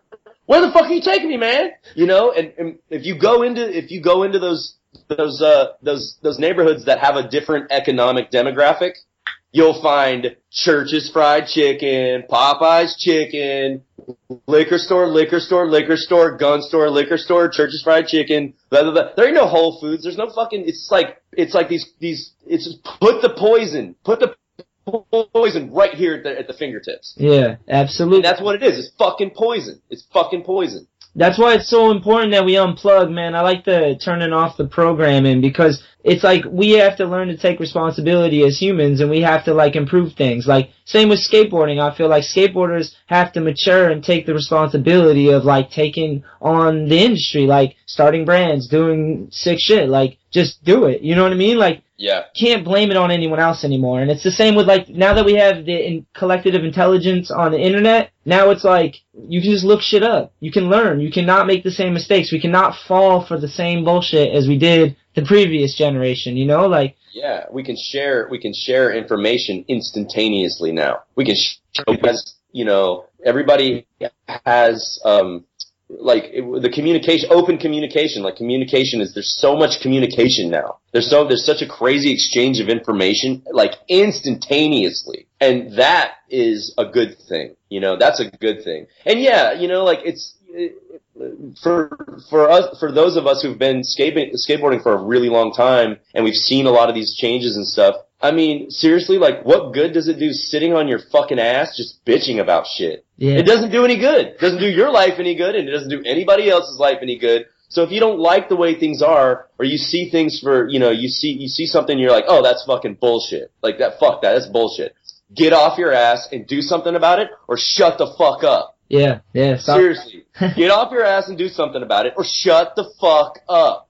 Because sitting around on your ass bitching about shit all day long, like, I don't like that. That sucks. This sucks. That sucks. It's like, what are you going to do about it? Oh, nothing? You're a waste of space. Like, that's the cremation of care. Yep. That's not caring enough to take action to change the world around you. It's fucking easy. That's why they say be the change. You know what I mean? Like, be the fucking change. Exactly. Seriously. And that starts with self-awareness, though. If you're used to programming, you gotta unprogram, and you gotta do shit outside your box. You gotta meet people. You gotta communicate. That's why I think podcasts are so important, because you can have, like, I've had conversations with people from all different walks of life, like, fucking, all different types of people, you know? And it's like, I'm getting healthy perspective and balances and conversations. My beliefs are being tested. I'm hearing new ideas. Like, you have to unplug, and then you have to realize we're all connected. So I know that sounds ridiculous, but you have to unplug from what they're selling you, and then realize we're all connected from this truth. Like, we really are. Yeah. Like, and you know how you unplug? Unplugging is easy. Turn the fucking TV off. Yeah, absolutely. Yeah, absolutely. Turn the goddamn TV off. Seriously. Don't look at the fucking newspaper, because I'll tell you that every single letter in a newspaper is bought and paid for by the people that only want you to know that. There's so much shit out in the world that the media conglomerate, the media corporations don't want you to know, because knowledge is power. And if they can keep you in front of a fucking TV with these brainless fucking TV shows, like teaching you how to react to situations in your life based on the way that characters react in these sitcoms. Yeah. What the fuck? You're being programmed, motherfucker. Like, literally, you're being programmed. You're being taught how to live your life and what to think and blah, blah, blah from these, these fucking news anchors that it's like every word is scripted, and they only feed you what they want you to know. That's bullshit. Unplug. Fucking unplug. Open your mind. Open a fucking book. Yeah. They're pushing propaganda. They're pushing propaganda. You know, it's just like, people don't become extremely wealthy without, like, kind of crushing people. Like, to have so much wealth concentrated in one area, like, you had to do some fucking shady shit to get there, like oil companies and all these things. Like, it's at a cost, is what I'm saying. Like, you don't get that without a cost, and those are the people that are paying for those advertisements in the news. We might as well call them advertisements. You know what I mean? Because you look at Fox News or whatever, and you can tell who's, like, paying for that message. You know what I mean? It's, like, so transparent. And all the fucking drug commercials now. Dude, I'm telling you, man, in the 80s, there were no fucking drug commercials. Yeah. Now, if you turn the TV on during the day, it's just drug commercial. And what the drug companies do now, and this is researchable, this is provable, it's fucking true. Google. What the pharmaceutical companies now, what they do now is they come up with a drug, right? They come up with a drug, and they hire these marketing firms, and they go to the marketing firms to do a marketing campaign. And the problem is, the drug doesn't treat anything. It's just a fucking drug that they want to sell, right? Side effects. So they go, so they go into these crazy, like, think tank meetings and shit, and they fucking go, we need this so that we can sell this drug to people. And I have seen a commercial with my own 2 eyes on TV late at night, but this is like when I lived with a chick and she had cable. It was the worst, most pointless shit. But I saw this commercial. It's like, are you prone to sudden outbursts of laughter? That was the disorder. Yes. They had a drug for that shit. And then they showed all these different people, like, just laughing uncontrollably. Bunch of They did a name too. I don't remember what the name is, but it was sudden outbursts of laughter. That's horrible. I need a pill. Give me a pill, Mark. That's a bad thing. So they show all these. They show, like, the old man, like, laughing. They show the middle-aged woman laughing. They show the young girl studying for her college test laughing. And they're telling them that it's a medical disorder and they need this drug, dude. I'm not fucking shitting you. That's what the pharmaceutical companies do. They make bullshit up. They make a fucking disorder up so that they can sell you something that they invented in a laboratory. Yeah, and it's for profit. It's fucked. It's all for profit. And I get it. Amazing, dude. If you should go on Google and try to find that chart that shows all the corporations, the media, the pharmaceutical, the food and drug industry, agriculture, and oil and finances. There's a chart that you can find on Google where they show you, like, they give you the names of the heads of some of those companies, and then when you start digging into it, the people that are on the board of directors for the pharmaceutical industry, the medical industry and the dental industry, the media conglomerate industry, the oil and agriculture and food and drug administration, they're all the same people. You couldn't even write it. You couldn't even write it. You can't make that shit up. They're all the same people. So the guy that's on the board of directors at fucking Fox News and ABC and NBC, they're on the board of directors at Dow Chemical and Agri Farm or whatever the fuck it is, and these fucking crazy food and drug. Oh, dude, that shit is amazing. Yeah. It's like name for name for name for name. They're all the same fucking people. And I love that we have the internet, because now it's like we can talk about this all the time. We can share ideas. We can talk about truths or ideas, and you can search it all up and see what it is, and you can figure it out, you know? It's fun. Yeah, because you have knowledge at your fingertips now. If you have a fucking question about anything, Google that shit. It's basically like the numbers add up, you know what I mean? Like, I feel that's like kind of, we're building a web, you know what I mean? Like, communication system. Like, so that the more you get connected, that's like numbers adding up, you know? It starts to make sense. You're like, holy shit. The more everything's connected, the beautiful. And I love it. Like, so I think everyone should do a podcast. Like, I really think more pros should do a podcast too, because you don't have to rely on advertising from some company. You know, like, I could work with, like, a non-skateboard company, but they can't advertise me now. I have a podcast. I just talk. You know what I mean? Like, if I don't like your product, I don't like your product. If I really am backing you, I'm backing you. You know what I mean? Like, you can't, like, this is like a conversation. You know, back in the day, it was like you rely on photos or just a magazine for advertising and better look cool. You know what I mean? Nowadays, I feel like there's more things that are of value than just, I'm always thinking about humans as the new currency. I'm like, there's like compassion, understanding, all this stuff that's more transparent now because we're connected. That's going to become more valuable. You know what I mean? You're going to see people that show themselves and have heart and they have all these great qualities. And I think that those people should, that's valuable to me. More than valuable than fucking just looking cool or being superficial or some bullshit, you know? So I'm a huge proponent of connectivity and podcasts and all this stuff, dude. That's where we need to go as a society, or we're gonna end up in making choices and acting on those choices, you know. And if we don't wake the fuck up as a collective species, we're headed down a big giant fucking toilet, because the people that are pulling the strings at the top of the pyramid, that's the plan that they have for us. Yeah. That's the fucking plan. Cause it's like prison camps, dude. Depopulation, prison camps, like, you know, Google the Georgia Guidestones. Georgia Guidestones? Yeah, Google the Georgia Guidestones, and they fucking lay it out in these granite blocks. These fucking insane granite blocks in like 10 different languages. They lay out their plan for humanity.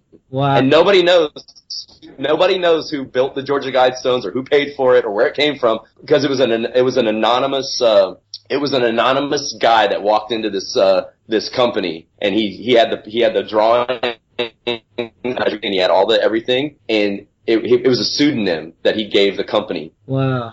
To erect this insane structure in Georgia. Damn. That's sick. I'm gonna check it out for sure. That's just fucked up, dude.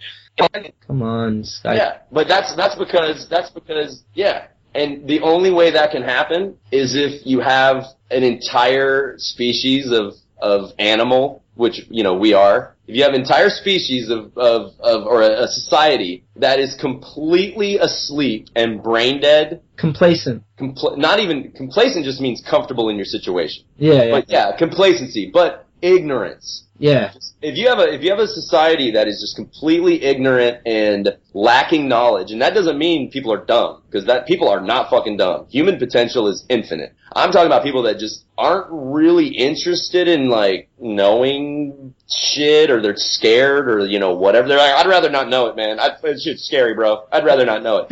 Man, there is nothing negative about awareness at all. Nothing negative about being aware of what the fuck is going on in the world at all. But if you have a population that is just like been spoon-fed, you know, fucking CSI and fucking these shit shows and reality TV and like that perception of the world, holy fuck, you can do whatever the fuck you want to them. Because they don't know any better. They don't know anything. Yeah, and I think it starts with us realizing we have power and influence, and there's strength in numbers. Actually, that's the only thing you gain strength in is numbers. You know what I mean? So the more of us that, like, kind of realize... Or not, you know, knowledge. Fuck, yeah. Knowledge. Yeah. For sure, Yeah. absolutely. But numbers together, like that's, if we all start lightening up, which can happen through knowledge, if everyone starts realizing like, hey, let's like, we have expression, we can express how we feel and talk and we're all connected and shit, that's how you create change. But it's on an individual level, I feel. Like, yeah. so I say that's unity, community. Yeah. But guess how community has been undermined? How's that? I already know, I'm sure. Yeah, the news. Yeah. Because the only thing, they never show you anything good on the news, dude. Watch the fucking news. They never show you anything good in the newspaper. They never show you anything good in the news. Yeah, it's like dude, you walk out your door and you're just gonna be raped by like a fucking AIDS infected, as Bill Hicks said, an AIDS infected, crack addicted pit bull rapist. You're gonna be attacked, and then, dude, in my neighborhood here, you rarely. I mean, I live in a really awesome neighborhood, and you see people cruising around out and about, like walking their dogs and stuff. But for the most part, like people come home from their jobs that they probably don't like, and they hide in their homes all fucking night long watching TV. Jeez. I'm not saying everyone does that because I don't really know how people live or whatever, but me, I'm out in the front yard, dude. I'm doing shit. Like I walk around the neighborhood, like whatever, like. But in a lot of neighborhoods, you never see anybody. You never see anybody in their yards. You never see anybody in the street. Like they just come home and they go in their house and they hide and watch TV. Yeah, it's such a waste, man. There's no community. There's no community because everyone now, they keep their kids inside. In the 80s, dude, we were kicked outside. My fucking mom was like, get the fuck out of the house and do not come back until the street lights come on. And that's how every kid was. We were out in the streets, dude, living life and like, especially like riding bikes, like skateboarding, like fucking around in the woods. Like we were living lives. Now parents have been watching the goddamn news for fucking too long, and they think everyone's a fucking pedophile and a rapist and a fucking blah blah murderer or whatever, because they've just been conditioned. They've been brainwashed to think that you're oh my god, your neighbor's a fucking rapist, your neighbor's a fucking this or that, blah blah blah blah blah. It's fucking bullshit. And so kids now are kept inside. Because, we're just trying to protect the children. We're just trying to protect the children. We gotta keep them inside and keep them fucking antisocial and keep them, like, on these fucking, keep them, like, on their, their Nintendo DS, and they become socially inept. They can't fucking interact with anybody else because they're just these fucking robots. You know what I mean? That's a prime example of how community's been undermined. I completely agree, man. I completely agree. And I think that's why I'm huge on the fucking skate lessons thing, because I skate with kids all day long, and I talk to them like they're adults. Like, I'm not, like, obviously I don't, cuss like crazy or anything, but I talk about great ideas with them, I talk about life, I talk about growing up, I talk about things that I had to face that they'll have to face. I feel like that's why skate lessons to me are so important, because each kid, I teach them about how fun skating is. I teach them how to power slide. I get them to fall in love with skating, not for points, not for money, not for fame, for sponsorship. I'm just like, check out how sick, like, a power slide is. I get them learning how to find their center of balance, like freestyle stuff, like just fun, basic stuff so they can get good. Like, I think that's why we need a lot more teachers. It's funny, our school systems, I think of that all the time. I ask kids, I'm a big on asking questions to kids because kids are very honest. And I ask them about their school and their parents and if they talk to them and like share these things, and like, it's really shocking sometimes, man. But I feel like we as like adults, we have to talk to people and share and teach. We have to take on that responsibility as pro skateboarders, as influencers or whatever. If you have someone who looks up to you, you shouldn't let them down, Yeah. Yeah, I'm huge on that. I like skateboard lessons. Yeah. I was just, that's good, man. Like, whenever I have an opportunity to like sit and talk to someone, I was in a skate shop the other day, and this woman was with her son, and she comes over and she's like, "Can I get a photo of you two?" And I was like, "Yeah, of course, Hell. And then I was asking her about board stuff and asking her how long like her son's been skating and all that, and then she's like, "Yeah, he really likes it." And I just looked at her. I'm like, "You do realize that like this can keep him out of a lot of trouble and also teach him a lot about himself." I was like, skateboarding will teach you a lot about yourself, It'll teach you about who you are, like your potential, like it'll let you access different areas of your brain that like other things don't, and then the athletic part of it, of course, like, learning balance and learning, whatever. But skateboarding teaches you, it's like scratches the surface of of what your potential is, essentially, you know? It's funny. As kids grow and they learn tricks and they're like, holy fuck, like last week I was not able to do this trick. Now I can. I've just, you know, like I've just grown a little bit. It's like a magic trick. Yeah, I've just opened a door. And, shit, man, like, you know, you find out, you learn a lot about yourself. And, you know, like, for us, like when we're filming videos and stuff and we go out to, you know, we're trying to trick for 4 hours and we go through these insane psychological, wars. Yeah. It's like there's layers of it, you know, there's layers and layers and layers of it. And you get to sometimes like you get to a part of yourself, that you don't like, you know, and you're confronted with it. And it's weird. You're just like thinking all this weird shit and you're angry and you're just like, oh, I wish that guy wasn't sitting there. Or, you know, someone rides by on a bike and you're just like, dude, you're fucking me up. Like you're fucking my concentration up or whatever. And you're like, oh, wow, this was in there the whole time, you know? Like, this is a part of me. This is, like, part of who I am. Like, I'm a fucking asshole. You know what I mean? Yeah, absolutely. But you gotta confront that. Like, the only way to have change is to look in the mirror and go, oh, this is what I don't like about myself. Like, exactly. You gotta shake yourself. Exactly. And skateboarding. Yeah. Skateboarding. Yeah. Sorry. Yeah, dude, skateboarding is like a shovel sometimes, man. It'll dig up some gnarly shit in your subconscious, dude. You know what's beautiful is skateboarding at its rawest form is basic problem solving. Cause you picture something with your mind, it's creation, you see it, and then you want to create it in the physical. So you're thinking about it, and then you have to make all the wrong mistakes until you find what works for you. So you're learning how to solve a problem at the fucking get-go. If we get kids doing that, that's why I'm huge on skate lessons. If we get kids that are huge on learning basic problem solving, and they do it in a fun way that they can have their own identities, everyone's invited, skateboarding's for everyone, and they can fall in love with it. Not for being a fucking champion, not for winning the fucking whatever big contest is, not for notoriety, fame, but just for like, that's your expression, pure self-expression. Like, if you teach little kids that at a young age, they're gonna look up to the people that share that with them. You know what I mean? That's what skating was, I thought. Like, I was a ghetto kid and I got invited into this club world that like, people were creating amazing stuff and I learned basic problem solving and it just kept going and going and it's like, beautiful, dude. I love that you said that in your video part, man, Modus. Like, when you said that, the whole intro there, I wanted to ask you about that stuff too. Do you go out of your way to be like, look, I have an idea for the intro, I want to talk about something or say something, or is it just like, how does that come to be? Because that was amazing to me, because not a lot of people do that. You know what I mean? Yeah, I don't know, man. I think it was like, Modus, it was like Greg Hunt was like, what do you want to do for your intro? And I was like, I don't know, like, let me just put on a lounge singer suit and fucking just like draw some shit. Literally had no idea, had no nothing, like, just did that thing. And then he came to the house and did some voiceovers, to go along with it, you know? And it wasn't really planned. It was just like, it just came out of me, you know what I mean? Like, it wasn't planned. It worked out or whatever, you know? Yeah. But, that thing you're talking about, the problem solving. Yes, sir. That's deductive reasoning. Thank you. And that's, it's problem solving. It's deductive reasoning. Yeah. The way it goes like this. If I do this, then this happens, right? That's experience. If I do this, then this happens.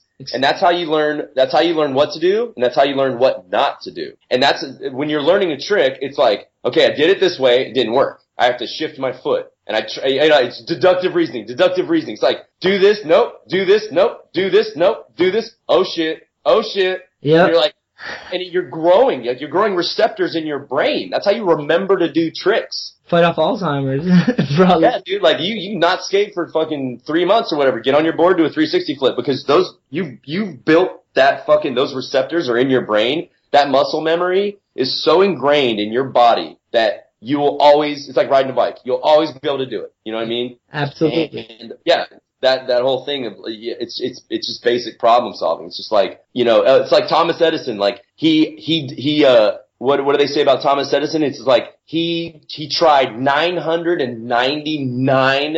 He failed 999 times to make a light bulb. Damn. Fucking. So they would like blow the glass. He would put the filament in, screw the thing on the bottom, turn it on, the shit would explode. Perseverance, man. Yeah. But he was learning. He was learning what not to do. But he was looking for the thing. He was looking for the thing to do. He was like, just kept going. He's like, I'll find it. I'll figure out the proper voltage. I'll figure out the thickness of the glass. the gauge of the filament, you know, and he failed 999 times, and on the 1000th time, it worked. That's genius. That's fucking genius.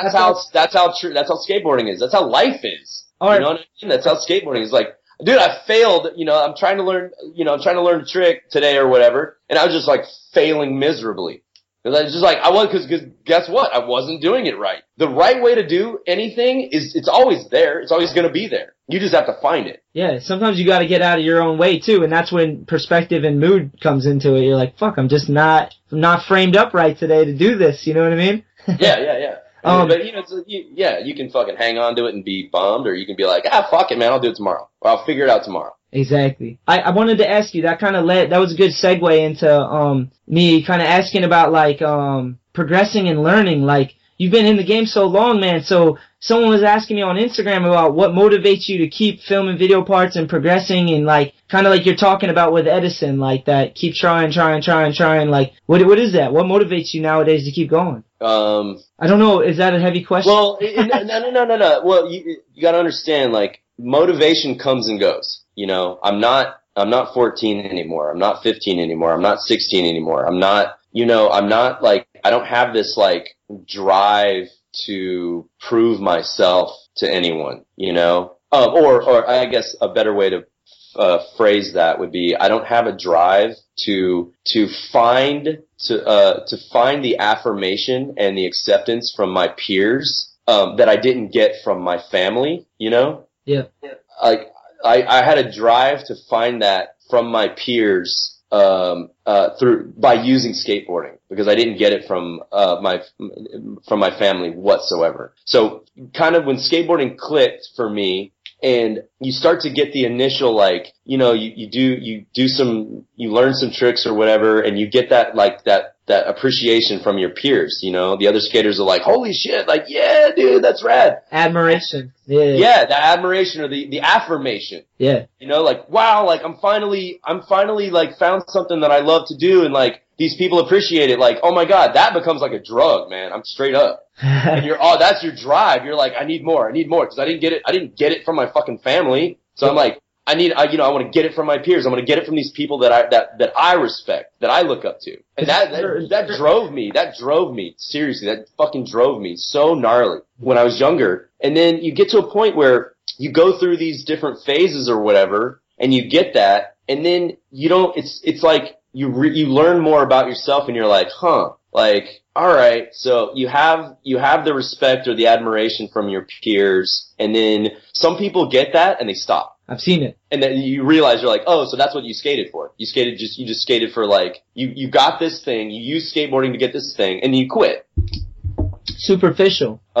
Yeah, it's like, oh yeah, man, like, you know, your fucking ego was fed, and your head swelled up like a fucking balloon, and you thought you were the greatest thing since fucking sliced bread. You got what you wanted, you came, you saw, you kicked ass, and then you just fucking quit. So that, like, I'm not down with that. Like, you know, like, you go through these phases the longer you skate, and you get to a point where you're like, all right, like, you know, I've done this, I accomplished this, I accomplished that, I accomplished this, I accomplished that. And then it's like, you settle, it's weird, it's like you settle into yourself. Really, like, really and truly. And you don't skate for that anymore. You skate as a way to, there's different reasons we skate, you know? It's like, it's meditative, it's therapeutic. Yeah. You know? Expressive is good. I like that. I like when people express themselves through their skating. Like, when you can see someone, like, some of my favorite skaters are dudes that like wear their hearts on their sleeve, and you can tell through their skating too. And then, I don't know, there's like so many different ways. I like control and style and passion, and like, you can tell it through people's body language, because you can tell their emotion when they're filming it or going through it. You know what I mean? Yeah. But it's exploration too. Yeah. You know, it's exploration. You film a bunch of video parts, and then you do all these tricks, and you get to a point where you're like, shit, man, like, fuck, what else can I do? You know, like, what else can I do? What haven't I done? Like, what do I need to learn? You know, like, what's my weakness, or where can I improve? Yeah, where can I improve? Or, you know, like, say, like me, like, I was out recently for, you know, 4 or 5 months. I didn't skate. And, when I was finally able to skate again, I had to literally relearn how to skate. So and then I consciously made a decision to go back and, redo a bunch of tricks that I hadn't done since I was like, 18, 19, 20. Sick. You film them for a video part and they're really hard and stuff, whatever. And I was just like, and then you never do them again. Yeah. Cause you're gonna be doing kick flips, 360 flips, backside tail slides, but those really, really weird hard tricks where you're like, God damn, I tried that shit for an hour and I finally landed it and I'm throwing it in the video part and I'm never gonna fuck with it ever again. yeah, I know. I'm going back and I'm actually relearning all that shit. Yeah, that's sick. Because it's another part of exploration. It's like, oh, I did one in 1996. I did one. Landed it, never fucking did it again. Yeah. And it came out in the video. So now I'm like, nah, dude, I'm gonna go back and I'm gonna fucking relearn that trick and redo it because I wanna make sure, I wanna keep that, you know what I mean? Like, I don't wanna lose it, I wanna keep it. Yeah, I agree. So, I've tried tricks I've tried tricks when I first began and I pulled them off. I worked really hard, like you were saying, and pulled them off and I hadn't done them in so long and then I did them again and people were like, when'd you learn that? I was like, well, it was like years ago that I actually tried to learn it. And now that I've like built up my balance and everything, now it's like, seems a little bit easier, You're like revisiting it, so it's like not as foreign or strange, so you can progress at it again. Yeah. It's fun, man. I mean, dude, it's fun. But as far as like what drives me, like that comes and goes, dude. Like I've taken like long periods of time off of skateboarding, away from skateboarding. Yeah. Because the spark wasn't there. The motivation wasn't there. I mean, you get sidetracked with something else or you're going through something really rough that's like personal, like has nothing to do with skateboarding. Yep. Nothing to do with nothing. It's just like your personal shit, your relationship's falling apart, like, you're having whatever, like, you get sidetracked, that shit bums you out a little bit, and then you're just dealing with that. And then, and then when the spark comes back, it's like, that's when it's time, that's when it's time to fucking get out there and just fucking keep doing it. Like, when I get the spark, and the spark comes and goes, like, once you're fucking, like, been in it for a long time, that spark isn't always there. It's just a fact. Yeah. Unless you're Daewon Song. He is the exception to the rule. Daewon, oh my god, he's the greatest skateboarder on earth. Period. Greatest skateboarder on earth. But, for us normal mortals, for us normal mortals, like, shit, man, like, we got other, like, I'm a grown up, dude. Like, I got shit, like, fuck, man, I gotta get a door replaced, or like, I don't know, shit, we got lives, you know what I mean? Like, fuck, man, I gotta go to yoga or some shit. But, yeah, and then, so the spark comes and goes, but dude, when the fire turns on, oh, dude, it's on, dude. Yeah, it's on, and it's like, oh, what drives you? It's like, I don't know, man, I love skateboarding. That's what I want to do, That's awesome, man. I completely agree. When I was younger, it was funny. I would used to go out and skate, and like I'd have what you were saying about like issues. Obviously, I had issues in my background. I would go out and skate, and I wouldn't even have fun. I'd be on the edge of tears. Like I'd be like throwing my board, and like I'd just be more having a battle with myself and what was going on in my outside life. So I couldn't focus on skating as a little kid, you know what I mean? I'm like, it's funny as you start to take care of yourself more, you get away from unhealthy things and you just start to build a life for yourself. And when you really focus on something without outside stresses, like especially ones you can't control, that's why it's like, dude, we need resets. We need resets all the time because the weight of the world gets on our backs. Like, I don't care who the fuck you are. Like, you feel just like we bleed the same. We all feel the same. Like, if you're acting like you're invincible and you don't share that shit, you're a liar. So, yeah, dude. But I remember finding that, like, as I get older and even still, man, I'm still progressing. Like, being 32, I just, like, understand myself a little better. I know why I do what I do now. I get a little more confident and, like, I can focus more. I don't have to skate as much because, like, when I do skate, it's, like, complete focus. You know what I mean? Like, it's like when you're in school and you're waiting for the bell to get out, you're just anxious. You know what I mean? So, I'm still like that because I stay so busy with so much other stuff that when I do get on my skateboard, it's like, this is my time for play, you know what I mean? Like let's have fun, you know? Like, fuck it, I don't care. And you want to take it as far as you can because that time's limited. I work a full-time job. Like, I work right down the road, embroidery, screen printing, you know, because I run my own brand and I do skate lessons and I do a contest called the New England Am, which I organized. We had over 300 kids last year in my hometown. Skater's Edge is a huge indoor park. I bought my home. Me and my fiance bought our home, or buying our home from the people that own the skate park, which is fucking awesome. So I do a lot of hustles, you know, but like when I finally get to my board, it's like, I feel like I've progressed more than I ever have just because, like, now I'm, like, enjoying and appreciating every moment. Like, when I was pro, you could do it all the time. It was like when I lived in Long Beach for 2 years. It was, like, sunny every day. I was like, I'll do it tomorrow. It's going to be 70 and nice. You know what I mean?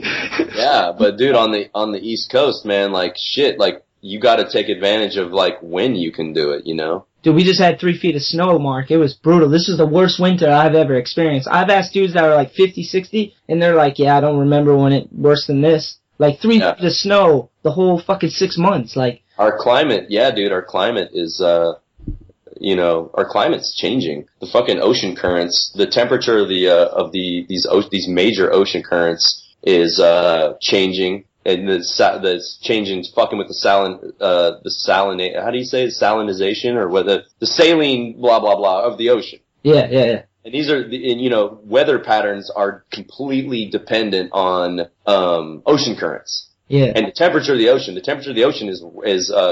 getting warmer. And yeah, dude, it's weird when shit like that's changing, dude, like, fuck, man, like, so we're supposed to have out here in LA, we're supposed to have the hottest summer ever recorded. Gnarly. This summer. And I mean, fuck, man, March 13th, it was 99 degrees outside, March 13th. Damn, you guys had crazy droughts too. Like, you guys need water, right? That's what I keep hearing.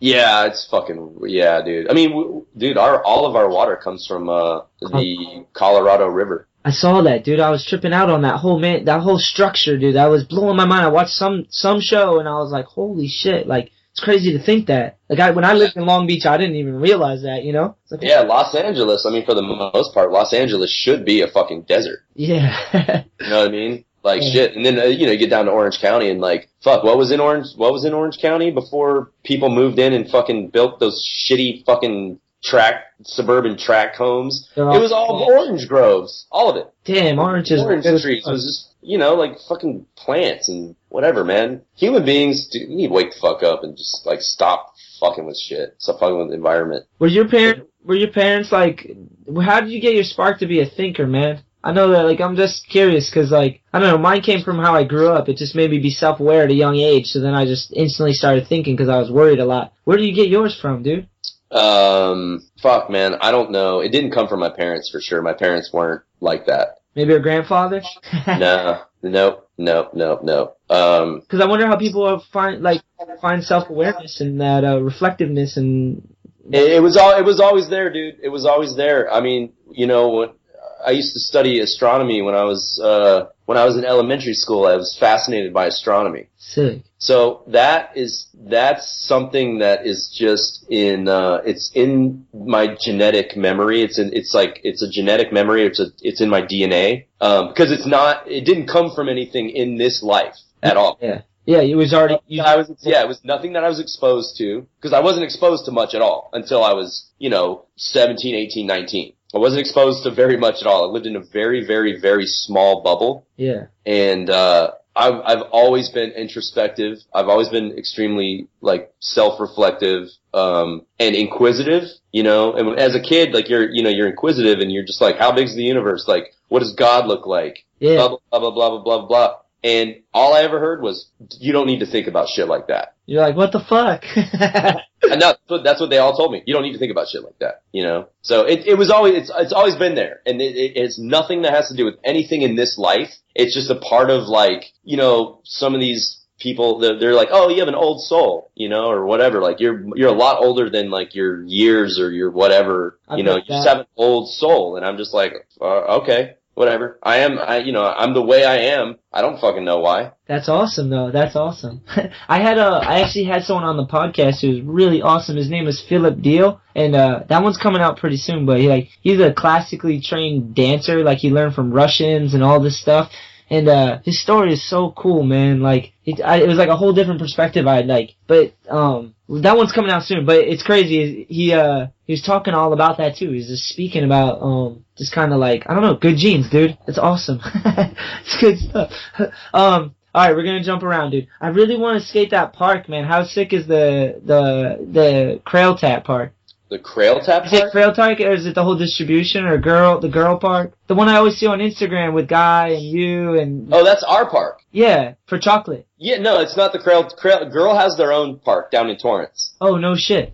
Yeah. So Girl has their skate park, and then they have a mini ramp outside the warehouse. Yeah. Yeah, but we have our own warehouse. No shit. That's sick. It's a private thing. it's awesome. Yeah, we go there every day. Just you guys decided, like, all you guys came together and like, let's open up a spot? Yep. Damn. Yeah, that was in 2010. Guy started talking to Anthony Van Engelen about getting like a spot going, you know, like a warehouse skate park thing going.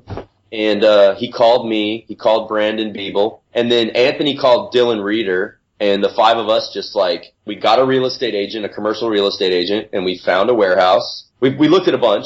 We found one we liked, and it was closer to like our zone. And yeah, we got some people in there to build a bunch of stuff, and then game on, let's do this. Dude, it looks fucking awesome, man. So you guys just have keys and you go whenever? You're just hyped? You just meet up in session? Oh yeah, dude, I'll go skate it. Sometimes I'll just be like sitting around bored, and I'll just go skate at 2 a.m. Hell yeah, that's fucking awesome. I live 10 minutes from Skater's Edge that I was talking about, that skate park. So I have access to it like all the time, and it's rad. They're open till like midnight on the weekends and Wednesdays. So like I'm constantly there. Like, I mean, if I'm street skating and I'm getting beat up, I gotta rest, you know. But like we're here winter, 6 months, man. Like that's our that's our community. You know what I mean? Like, oh yeah, dude. So many people, it's insane. Yeah, man. There was a skate park in my hometown in North Carolina, and shit, man. Sometimes like during the winter, like that's the only place you could go. Yeah. North Carolina for sure. Like if you could make it out there, dude, seriously, if you could make it out there through the snow or whatever, like sometimes it's just like, it was too gnarly to skate outside. It was just fucking too gnarly. Is that where you started skating, was North Carolina? Yeah. What was that like? Like, were there other people that you skated with? Did you have a crew? Yeah, I had a crew. But that, that was like, fuck, dude, I started in 1990, and that's, skateboarding was I swear, dude, it was like the second death of skateboarding. Like the first one was at the end of the 70s, early 80s. Skateboarding was dead. And then it came back. You can see in that Bones Brigade documentary. Yeah. They talk about that, how like skateboarding was huge and then just died overnight, literally died overnight. And then it finally, toward the mid 80s to late 80s, it like blew up. Then it died again. And then that's where street skating and all that stuff, street skating became really popular or whatever. But yeah, when I started skating in 1990, skateboarding was deader than shit. You were keeping it fun. Yeah, nobody, dude, it was socially unacceptable. No one's, rarely did you see other skaters. In my school, when I skated, in my entire fucking school, there were 1, 2, 3 skateboarders besides myself. 3. Damn. Did you guys know each other? You had to. Yeah, of course, dude. If you saw somebody come to school with some fucking airwalks, you're like, who the fuck are you, dude? What's up? We gotta go skate. It's not like that now because everybody, there's so many skaters. You see someone on the sidewalk and you see 2 skaters pass each other and they don't even say hello. Yeah, it's because we got what we wanted. We wanted skateboarding to be everywhere. Yeah, but back then, dude, if you saw anybody, like, it was weird if you saw another skater that you didn't know, but immediately you were just like, hey, what's up, dude? Like, what kind of board do you have? Like, sick, alright, so, yeah, like, there was a mix of like middle school, the 4 middle school people, and then 5 or 6 high school kids. So like, it was really, really small. Really fucking small. That's cool. And then that was your crew, like if you skated, you were in the crew pretty much. You guys were the outliers. You really were the outliers. Like, yeah, dude, oh my God, it was so fucking socially unacceptable. Like skateboarders were dude, it was not, man. It was, we were fucking total outcasts. We were rejects, But it was one of those things like, it was like a secret club, and like anybody that didn't get it, fuck them. They don't get it. It's amazing. Yeah. You know what I mean? Absolutely. Now it's like, it's all over TV, and it's like socially acceptable, and it's popular, and it's an acceptable youth activity, whereas before it was like, we were looked at as like total derelicts, like people just were afraid of us, they didn't like us. Yeah. But now it's like, oh, you skate? Oh my God, that's amazing. I watch Street League on ESPN. Like, you skate? So sick. Yeah, I think because they think that they're like, oh, you made something of yourselves. You're not that, they believe the stereotypes of like skateboarding, and they're like, but now people are successful. You're like fucking, you know what I mean? So they're like, hey, what's up, bud? I'm your friend now. You know what I mean? It's like, yeah, I had this guy, this door installer, come to the house the other day. Cause when I got back from Puerto Rico, I was like, cause I take pills to fly, Yeah. What do you take? I take Ativan. What does that do? It prevents any kind of electrical disturbances in your brain that might be caused from extreme duress. Actually, someone on Instagram asked me to ask you about your flying thing, so this is perfect. Yeah, so I had a seizure on a plane in 2011. Scary. Yeah. How'd that play out? What's that? How does that play out? On the plane, are people freaking out? Like, how does that play out? No, because not all seizures. When you think of a seizure, you're thinking of a grand mal seizure. Okay. You're thinking of here. Can you see me? Yep. I'll illustrate it for you. Yeah, I saw. That's a grand mal seizure. Yeah.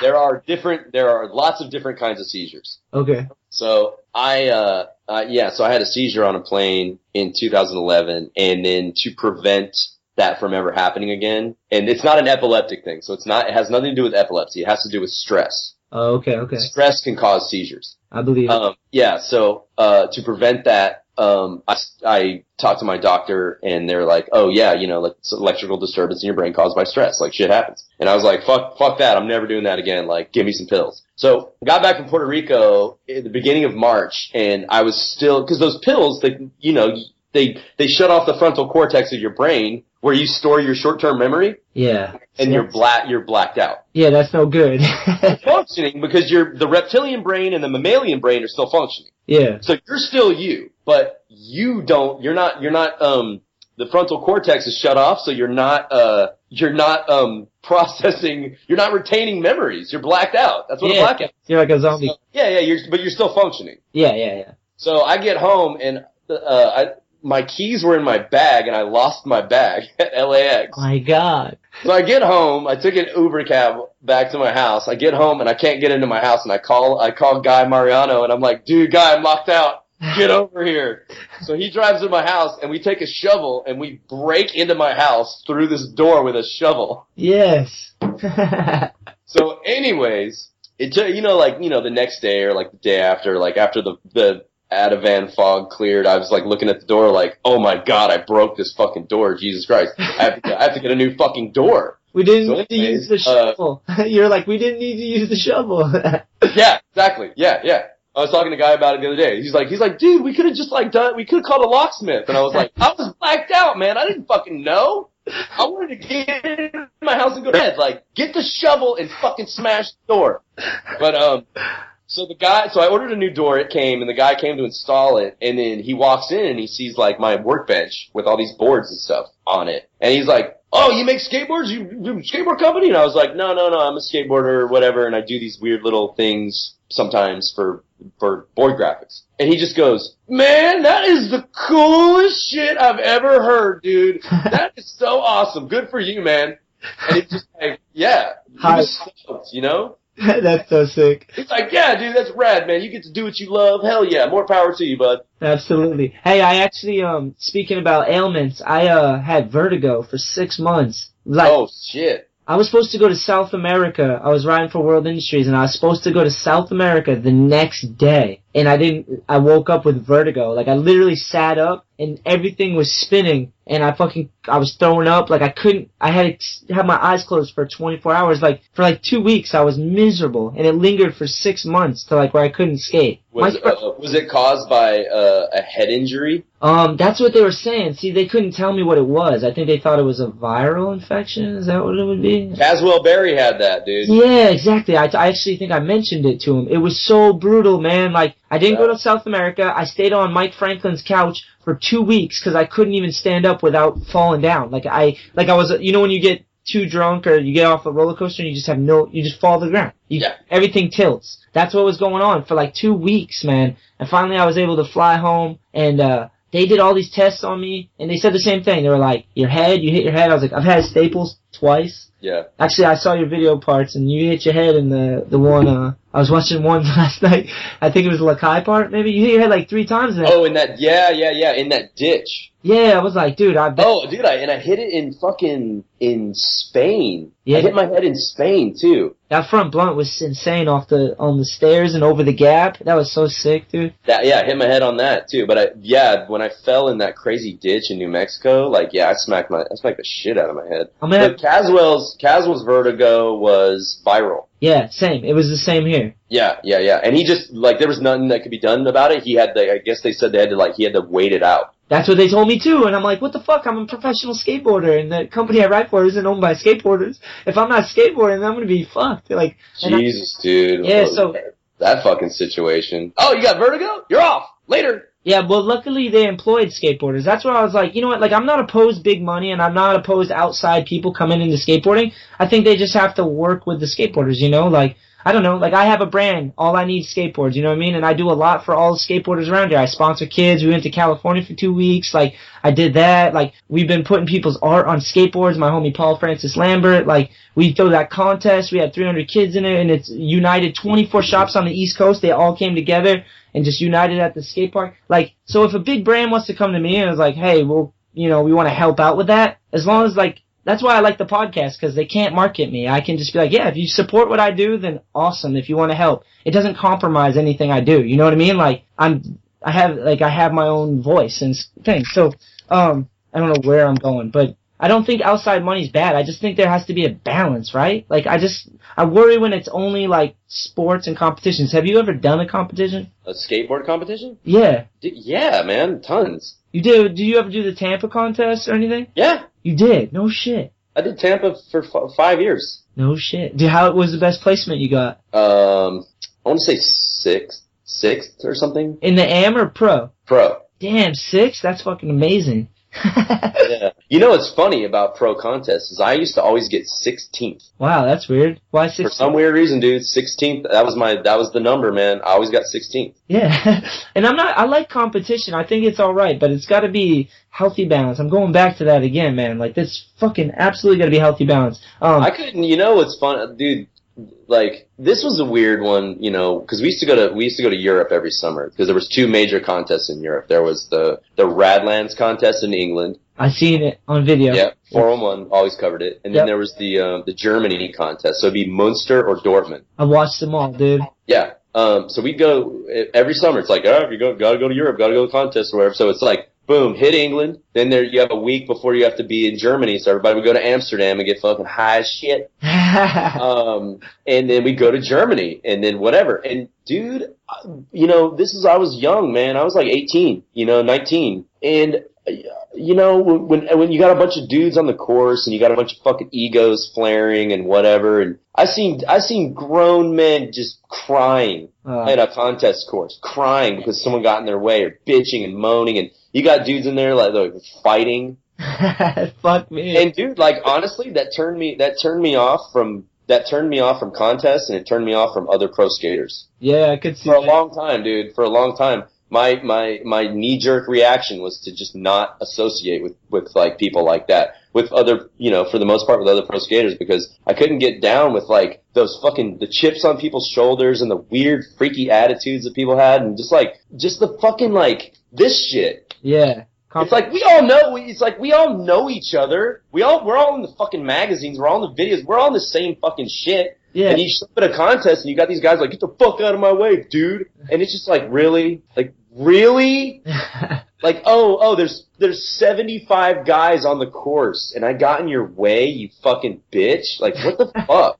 And I hated it, dude. And then as soon as I could, you know, it's like, I focused on skating doing video parts and stuff. And the second that I didn't have to do that shit anymore, I was done. That's awesome. Yep, I was done. I was like, fuck a contest, dude. I don't even want to fucking deal with the egos at those fucking things. Because a lot of those guys just like, they think their shit doesn't stink, man. And they're just like, get out of my way, bro. Oh, you fucked me up, bro. Get in my way. It's like, man, go fuck yourself. Yeah, I agree, man. I just did the Tampa Pro actually this year, and what was kind of cool was everyone, like, there was a lot of dudes that showed up that were like laid back and just sessioning and killing it. Like, it was pretty sick. There was some cool moments at the Tampa Pro for sure. But I agree. Yeah, the vibe in skateboarding now is so different. Like, it was harsh. It was harsh in the 90s, dude. That's all I'm gonna say. It was harsh. Yeah, it was harsh. You've noticed the change though, right? Fuck yeah, dude. I like where it's at. I like that skateboarding's for everyone. Everyone's invited. Be weird, be creative, be crazy. Like, it seems like now skateboarding is like much more of a fucking rad community. Yeah, hell yeah. You know? I mean, I'm sure there's still some assholes out there or whatever, but dude, now it's just like, if someone's ripping, they're fucking ripping. But dude, back in the day, you're skating a contest and you would have these pockets of pro skaters. They would like packs of wolves. They would all hang out in their little zone on the course. Yeah. And they were too good to talk to, it's like these guys wouldn't talk to anybody else except for dudes in the crew. Yeah. These guys wouldn't talk to anybody else except dudes in the crew. And it was this shit. Yeah, that's bullshit. It was just like this combative, fucking like antagonistic, like egomaniacal, fucking weird shit, man. And I fucking hated skating contests. I just hated the way people acted at contests. They weren't cool. Yeah, I've seen it too, man, on some levels for sure. And I'm hyped. That's like what we did for our contest was like, for the New England Am, what we did was, it was like skate shops came together and they brought 3 riders each and they get a session in the park like they would if they were just there having fun. You know what I mean? Like, all 3 of them get a skate at the same time together. And then it was super sick because then all the shops came out and everyone cheered each other on, which was amazing. It was like so sick that people were just hyped for those 3 dudes, you know? Cool. I love that, man. It's like, I don't know, it's rad that like, now you see like people that are just down for people. Yeah, fuck yeah. Appreciation. You see some guy who rides for one company and he's wearing another company's t-shirt, but it's not, he's just stoked. Like, I'll wear anti-hero t-shirts. Yeah. All day long. I'll wear anti-hero t-shirts. I don't ride for anti-hero, but I fucking love that company. All hail cardio. Dude, Julian, like all those dudes, Ronnie Sandoval, John, like, dude, anti-hero is so sick, man. I love anti-hero. I want to get Frank Gerber on the podcast. I feel like he'd be amazing to talk to. Yeah, dude, and dude, Frank is good. He's quick, man. He's a fucking, yeah, he'll make you laugh, dude. Well, one time, I wore a short shirt one time. We were skating and, I was in SF and Gabe Morford asked me I had like a black shirt on and it was like kind of getting dark and it was like a black background. He's like, do you have like a brighter shirt? I'm like, no. And then like Frank gave me his like bright orange shirt and I rocked it. I was like, sick, thank you. Hooked it up. Oh, dude, Frank is a gem, man. It's like, I love the fact that we have people like Frank and there's like certain people that we need in skateboarding, dude. Jason Dill is one of them, I think. These are the people that need to do podcasts because that's what I'm saying. Like, I'm preaching podcasts, Mark, because if we want skateboarding to be well-rounded and not just about sports and money and competition, we gotta like, interesting people gotta come up with personalities and put it out there, and then it attracts a whole different fan base of people that love like paying attention and talking. Like, the podcast is huge. Dudes that have, like, I don't want skateboarders to just be athletes. I don't want that. We're way deeper than that. Skateboarders are beautiful, amazing thinkers, thinking outside the box, personalities, characters, humor. Like, we have the whole thing because we learn it all through the practice of skating. We need more voices in skateboarding is what I'm saying. And that's why I think more podcasts should pop up, dude. The more, like, we dictate the industry, skateboarders do. If you have opinions and you stand up and say stuff, it's cool. Even if we just share ideas, like this right now, Mark, I get to talk to you. It's so sick. And, like, I've watched your videos, and now people get to listen to this while they work, and they get to hear thoughts and ideas and expression. It's what it should all be about, right? I mean, expressing yourself. And if you can do that in more than just like, if you can only express yourself by doing tricks, that's one thing. Maybe you should be in competitions. If you can express yourself in many different facets, then you can, if you're artistic, you can create stuff. If you have humor, you can do, you know what I mean? Like, podcast is genius for that. It's perfect. I feel like either people aren't confident enough to share their opinions or their perspectives or whatever.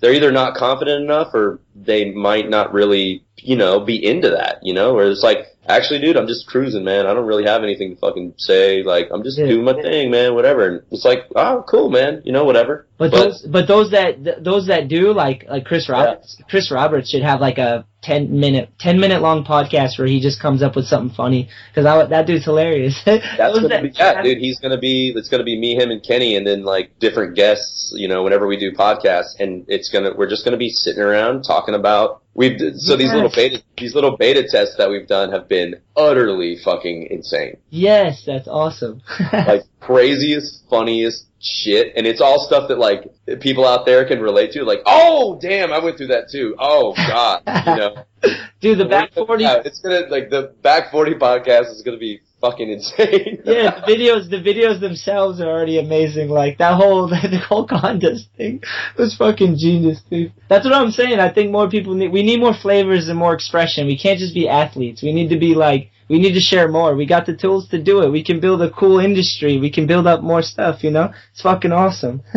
Yeah, I mean that's what skateboarding was like in the late 80s, early 90s. It's like there were no athletes. There were just these like really strange creative people, you know? You could see it, for sure. Yeah. There were people that were like, you know, politically inclined, that had opinions, that fucking stood up, you know, they stood up in their own individual ways. They stood up for things. They stood up against things. And they expressed themselves, you know? They were individuals. Everybody, it was crazy. There were no like, back then, like you're like, that's Matt Hensley. There's nobody like Matt Hensley in skateboarding.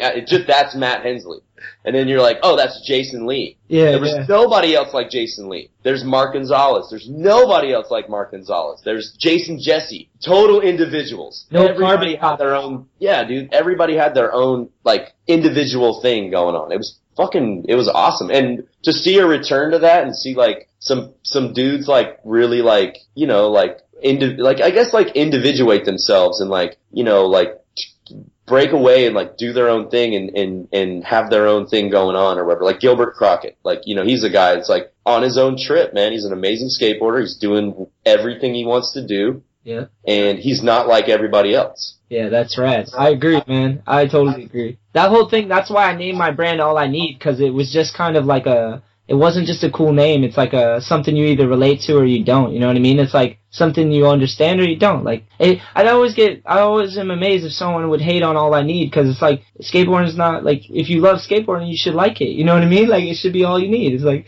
something that makes you happy. You know what makes you happy, so you found it. That was like why I named it. I was like, all I need is like a vehicle to be happy, to progress and change as a human. Like, we all relate to that as skateboarders. You know what I mean? Like, it's like such a universal feeling, I feel. So it's pretty rad, man. I agree. I think people should just express themselves, be individuals, and bring it back, dude. And that, I think the money, it's funny, when I grew up, dude, I kind of grew up in a recession just through my family background. But when the recession really hit, it was crazy. Like, for me, I was already comfortable in a recession. I grew up in it, you know what I mean? So for other people, I was like, wow, you're worrying about similar things I am now. You know what I mean? I'm like, oh wow, you know what I mean? Fucking, I don't like the recession, but it like definitely humbled people and brought a different perspective around. One that, like, now it's cool, I think. It makes us change our thoughts, you know? It's funny how those things go in cycles. You know, that recession, holy shit, dude, like, we got fucked. Yeah. We got fucked by the fucking, you know, the housing industry and like all those people that were selling those, bundle loans. They were giving loans. You know, I don't know if anybody listening to the podcast understands what happened. I don't. Into a fucking recession. All I know is a bubble bursted because they were selling fake shit, basically. Yeah, so basically right around like 99, 2000, like, people started like applying for loans to buy homes, right? And, you know, when you apply for a loan, like, you have to show proof that you make enough money to pay the fucking mortgage. Yeah. You know? I did it. So, these, you know, Goldman Sachs and fucking all these fucking shitbag money lenders or whatever, they started giving loans to people that didn't have jobs. Jesus. No, and guess why? I don't know. They wanted to fuck everyone. No. And I have a friend who did this shit. He worked in the mortgage industry and he fucking did this shit, dude. This is what they did. Knowing full well that these people were gonna fucking default on these loans. Because they didn't have jobs. Yeah. These people were going in there, they want to buy a home, they're going in there with no income. They would get $1 million loan to buy a home. Fuck me, right? How do you think you handle that?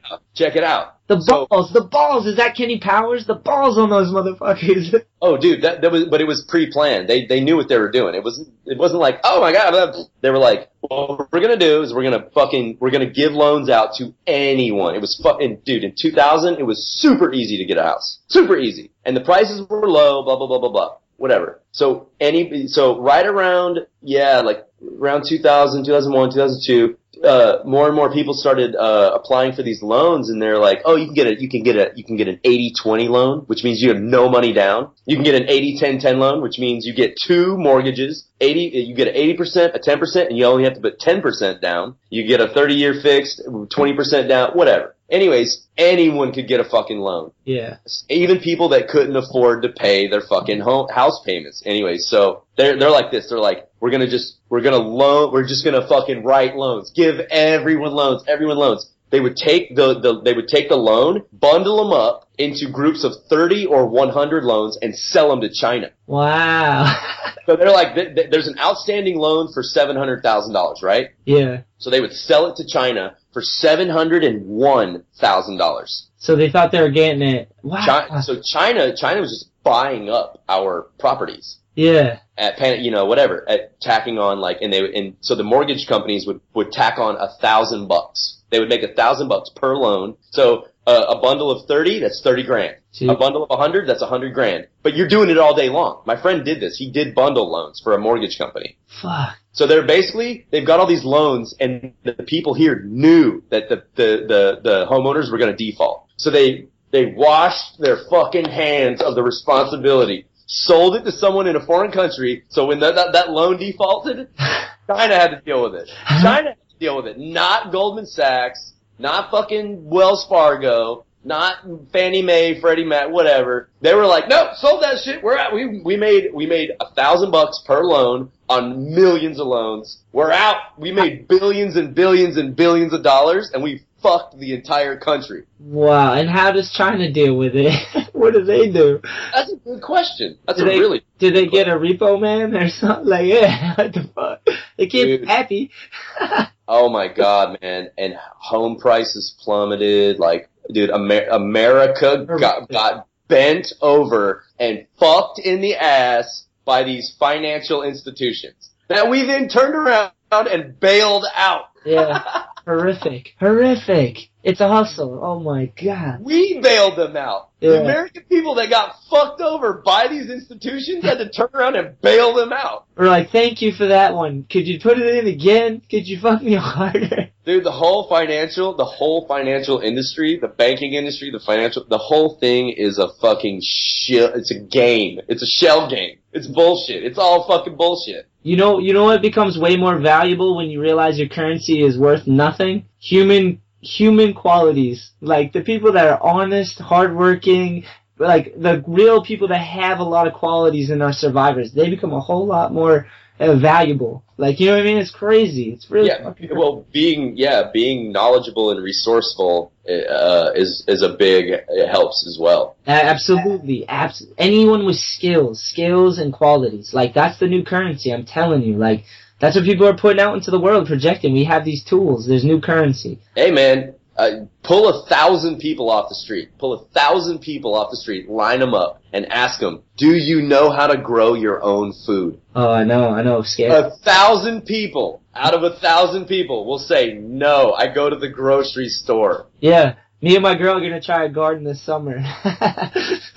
My homie Westgate has a cranberry bog. You know Westgate? I just saw you on the Instagram with him. Yeah. I mean, I don't know him like, I love him, dude. But I had ramen with him. Yeah, oh, sick. Ramen's delicious. Yeah, Westgate has a cranberry bog, and he builds everything. Yes. It's insane. It's so gnarly. His basement is like a full wood shop that he built, and it's professional looking. I saw a dresser that Westgate is textbook. He's a fucking man. That's what a man is. Westgate is a man. He's my little brother too. I love that. He's not some bitch walking around complaining about his jeans and his shoes. No. You know, crying about like, I just need to get a new fucking fitted hat, blah, blah, blah. Like, that motherfucker is a man. He's got more, you know what? More men need to be fucking like that. Yeah, I agree. Maybe women wouldn't look at us like we're fucking morons and treat us like we're fucking idiots. Yeah, I agree. He has Popeye arms, dude. You look at Westgate, I call him the bogger because he's got like this extra muscle. He has it on his calves too. He's so dense. Like, he's a little bogger from just like being in the bogs with his dad. His dad's been doing it for a long time. I love Westgate. He has knowledge and skills that most other people don't. Yeah, it's awesome. For whatever reason, the dude is like, he is a perfect example of what a fucking man should be. A man should be fucking knowledgeable, make good decisions, be a fucking smart motherfucker, and have skills like that are fucking practical in the world. Yeah, absolutely. He's killing it. They sponsored the Westgate Cranberries. You should check out their website, or whoever's listening, westgatecranberries.com. They got he sells his boxes. They're like wooden boxes that he makes. He branded them. I actually helped him with his logo, and it's it's sick, man. He sells t-shirts, and it's pretty rad. And he sells the cranberries online too. You can get 2 pounds of them in a box, a Westgate Cranberry box, and it's so cool, man. He just does that. That's amazing. That's so rad that he's got he skates so gnarly. He's a fucking beast. Then he just does the raddest shit on the side. I love that. He built his fucking pump house. Dude, I fucking love when people just have that shit going on. Hell yeah, Mark. Let me hold on real quick, okay? I'm just gonna make sure I covered everything. I know I kept you for a long time, so. Dude, man. I blocked off the whole night for this shit, dude. Let's do this. All right, I got more. What I want to do right now is I want to go on my Instagram and cover some of these questions because I feel like these dudes on the Instagram are cool as hell. Pit Crew, actually, skate shop. All right, here we go. Let me pull them up real quick. I'm just making a cup of tea right now. No, do your thing. But I'm here. I'm just making tea. Do your thing. What size shoe do you wear? 9.5. Damn. All right, Day Old Ball Sweat asked that. That's my homie on Instagram. Sick. All right. He wants to know how tall you are too. 5'11". Yeah, your feet are proportional to your height. Congratulations. Yeah. I'm about the same. I don't know how tall I am. I might be 5'11", but I wear a 9. So actually, I'm wearing your shoes. Fuck yeah. Which one? The new Lakai ones? Yeah, the black ones. Hold on, real quick. Hold on.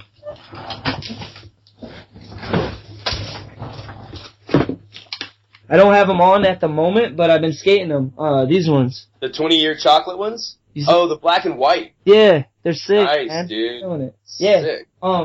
Yeah, so, okay, 9.5. Let me look at the questions. Shout out to long-armed bros. I don't know what that means. Do you know? I don't know. No, man, but dude, what up, long-arm bros? Backing it. All right. Handle your business. Someone said, damn, looking forward to this one. That's dope. All right, Pit Crew. Let me make sure this is Pit Crew Skateboards. All right, this is, where are they? Shit, disappeared. One sec. They're asking, when is he buying a farm in North Carolina and moving back to the east side? Dude, man, that's how I can't answer that. So you don't know. Undetermined. Undetermined. I just wake up every day and just figure out my shit. I don't know. That's all you can do. That's awesome. One foot in front. That's all I can do. Yeah, one foot in front of the other is a beautiful approach. Yeah. If you could you know what's true in my life right now? You know what's true? What's that? Is that I'm sitting in a chair in my dining room talking to you. That's the only thing that's true in my life right now. Hell yeah, thank you. That's the only thing that's actually true. The rest, I don't know. That's awesome. I like that in the background. What is that on your wall behind you? Oh, that's an Andy Jenkins painting. There's a series of them. Wow, dude, those are so sick. Yeah, so he's the artist. He's the art director at Girl. Oh, so cool, man. Yeah. Damn, that's sick that you have all those on your wall. Oh, dude, oh my god, I have so much art that needs to be framed and put on the walls. And there's some that's framed, and then there's a ton of stuff that needs to be, that I need to go get framed. Dude, framing is fucking retardedly expensive. Yeah, I imagine. If you get something framed, you can go to Aaron Brothers or one of those places. You can buy these pre-made frames, or you can get shit framed. It's way better if you get it framed, I'm sure. Yeah, if you get something framed, say you bought a painting for $500 or whatever. The frame could very well cost $700. Damn. Just the fucking frame and the glass.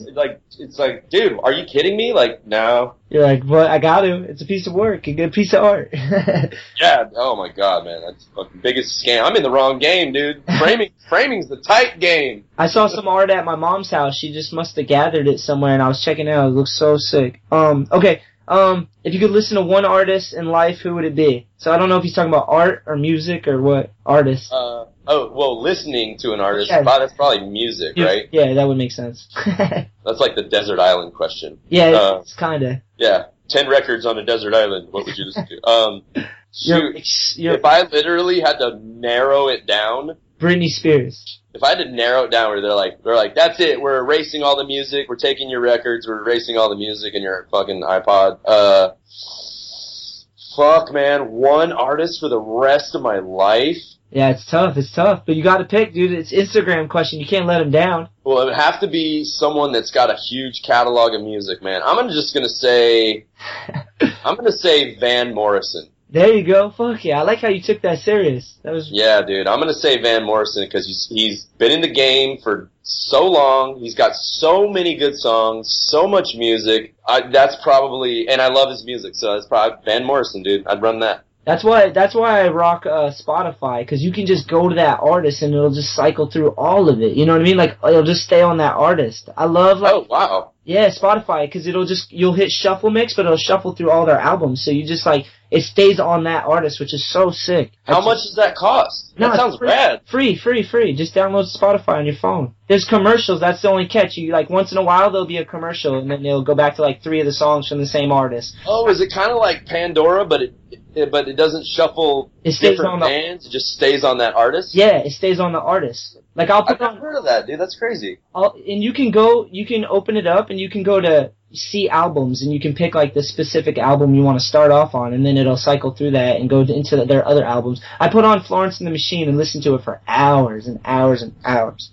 Can you get it on your phone, too? Yeah, it's free. That's how I listen to it on my phone. Oh, sick. All right. 'Cause, yeah, we have speakers at our park that all throughout the park. So we have a receiver in the office, and we could just plug our phones into the receiver, and it just blasts in the park. It's rad. Spotify, dude, you'll kill it. We do that at our skate park. I'll put on one artist, and we'll just jam out for a long time. Oh, sick. All right, we got more questions. Okay. Someone wants to be your son. Dude, ask him if I can be his son. No, man, I've already been through that. There you go, dude. Yeah. Wait, are you joking? Do you have a kid? Yeah, I have a kid. You do? Boy or girl? Boy. Damn, congrats, man. That's fucking awesome. It's not that awesome. No, just not a good thing? No. Damn. I went through, you know, like the mother came after me for money and took the kid away and blah, blah, blah. Revenge. Damn. Revenge. Oh, man. No wonder you're cautious, man. I don't blame you. Yeah, I don't get to see my son anymore. Yeah, that's brutal, dude. I'm sorry about that. It's crazy. And that's one of those things. Remember I was talking about how the spark comes and goes, the motivation comes and goes? Yeah. That ruined me for 2.5 years. Yeah, I didn't skate for 2.5 years. Yeah, that'll do it, dude. That'll fucking do it. I've been to those depths, Mark. You're not alone, dude. Not exactly that, but I've been through some, like, darkness, and I still struggle with it with family and stuff like that. And it's not easy. It's like, life is life, you know what I mean? It's like, I like that you're honest and you have humility and you're brave enough to, like, express that. It's fucking awesome, dude. I talk about all this stuff. I expose myself a lot, and it's hard to do it. Like, I'm glad when people are like, it's cool. It's their narrative, our story. It's like, you talk about your life, you know what I mean? Yeah, man, shit happens, man. You fucking got some,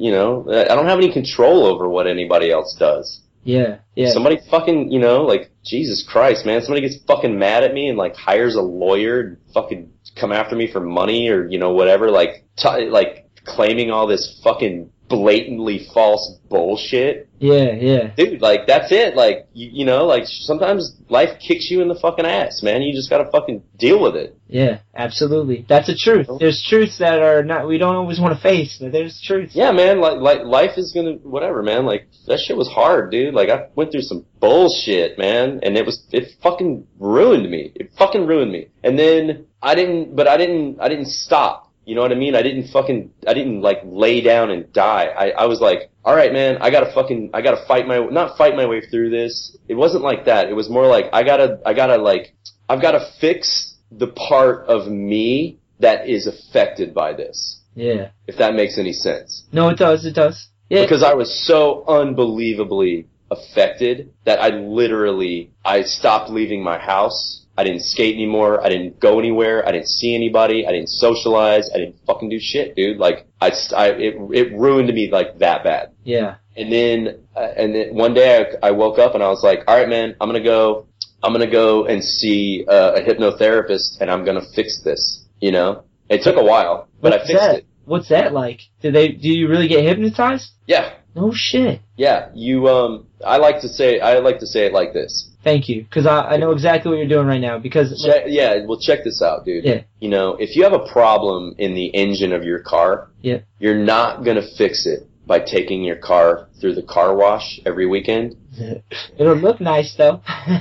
Yeah, but you're not going to fix the problem in your engine. You have to fucking open the hood and get into the engine and fucking fix that shit. So the human brain, the mind is like that too. We have different parts of the mind, and we store things in different parts of the mind. So if you have a fucking problem in a certain part of your mind, you can go through hypnotherapy, you can go in and you can access that part of the mind, and you can go in and you can unplug things. Yeah, makes sense. Yeah. Like for you, like the little bit that you've shared with me, you know, on this podcast, I can tell you right now, point blank, you can go in through hypnotherapy, you could go in and you could literally unplug some of the gnarly shit from your upbringing. I've been doing it in the sensory deprivation tank. Cause I have trauma in my life from how I grew up, like real trauma from just like broken relationships and violence and trauma, shit that sticks with you, like your genetic DNA. If I don't fix it out and I have a kid, I'm passing that shit on.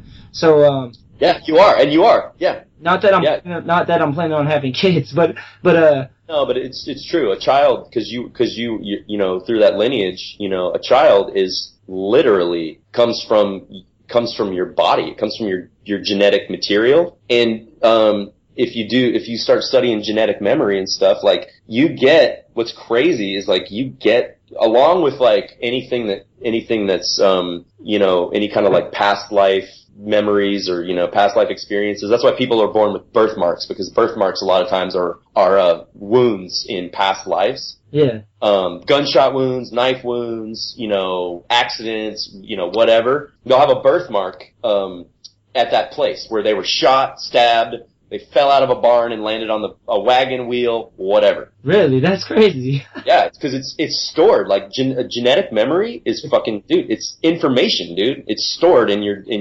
DNA. So but what's crazy, dude, is so is your mama's, so is your daddy's. Oh man. So we're born into this world with like a whole mess of fucking like lessons to learn. You know what I mean? Yeah, absolutely, man. That fucking shit sticks with you. I was born at a negative, you know, like I came into a violent situation right away. So, and I know my mom was doing crazy shit while I was inside of her too. So those emotions, it's like if you look at I don't know, I look at people like plants, like life like plants. You know what I mean? I look at my sisters and stuff or people around me, and sometimes you see a woman and you're like, how old is she? And she looks way older and way abused and beat, and it's like, it's because she's neglecting herself. She's not, like, allowing herself to flourish. You know what I mean? It's like, those emotions and all that trauma and shit that comes with it, man, poisons you and makes up who you are. Like, it really...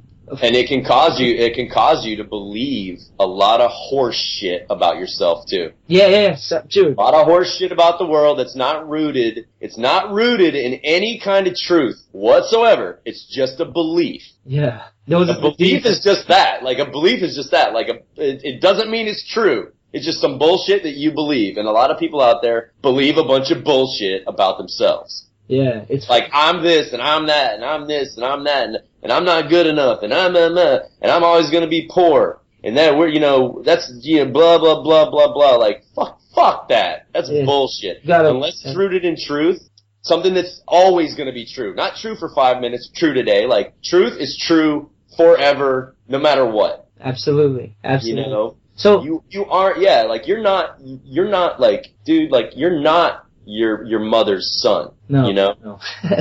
You're a guy sitting in a room talking to someone else on a computer right now. That's what you are. Yeah, absolutely. I'm in the present moment. I like being in the present moment. It's nice. I don't wallow in pain anymore. Like, I had to work all that stuff out because I realized it was unproductive, you know? Like, life has to grow. If you're not growing, you're doing the opposite. And it's like, you have to grow. You have to grow. You know, but dude, if you know, because a lot of people out there, they hang on to the past, you know? Yeah. Especially like drinkers, like heavy drinkers are always going back to the past. They're going back to the past, digging up some old shit, hanging on to the past, using that as an excuse for why they can't fucking make shit happen in the present or whatever. Yeah. But guess what? Show me the past. Yeah, you can't.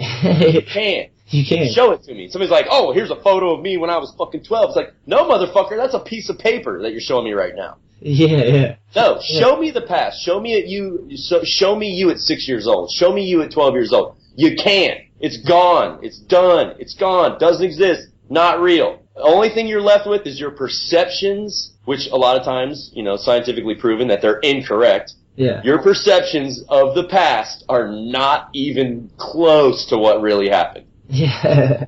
So we all we're left with, our memories, are just these like weird impressions or our perceptions of past events filtered through whatever, our experiences, trauma, mental disorders, a fucked up filter. And if you're operating with a fucked up filter, you're going to be processing everything. You're going to be processing life, time, memories, experiences. You're going to be processing it through a fucked up filter. So relying on memories or using memories to as an excuse or hanging on to old shit, guess what? It's probably not even what really happened anyways. And it's not productive. You're right. It's not productive. You gotta let it go. You gotta let it go because you gotta, if you're not growing, you're dying. It's just what it is. Life is about. Well, you don't have a choice. Because you can't hang on to it because it's not real. You can, but you're gonna be miserable. I've seen so many people try to hang on to things, and that's when they stunt their growth and they stay in those paradigms, and it's not healthy. You want to expand. You don't want to retract. Yeah, man. Fuck the past. The past is done. I agree, man. It's like this. It's like, what are you gonna do now? What are you gonna do now? What are you gonna do tomorrow? What are you gonna do now? Yeah. What are you doing right now? That's the only thing that fucking matters. What are you doing right now? That's why it goes back to the whole self-reflection thing, because if you just stop and go, okay, what can I fix? And then you look at yourself and you face your fears and see. That's why I was actually talking to you about the float tank. I've done it a bunch of times, and basically it just cuts off. You've heard of float tanks before? Yeah, there's one in Venice out here, yeah. Yeah, I've been going, and it's amazing because you don't have any of your senses, and you kind of get in there, and it forces you to kind of hear your own voice for the first time.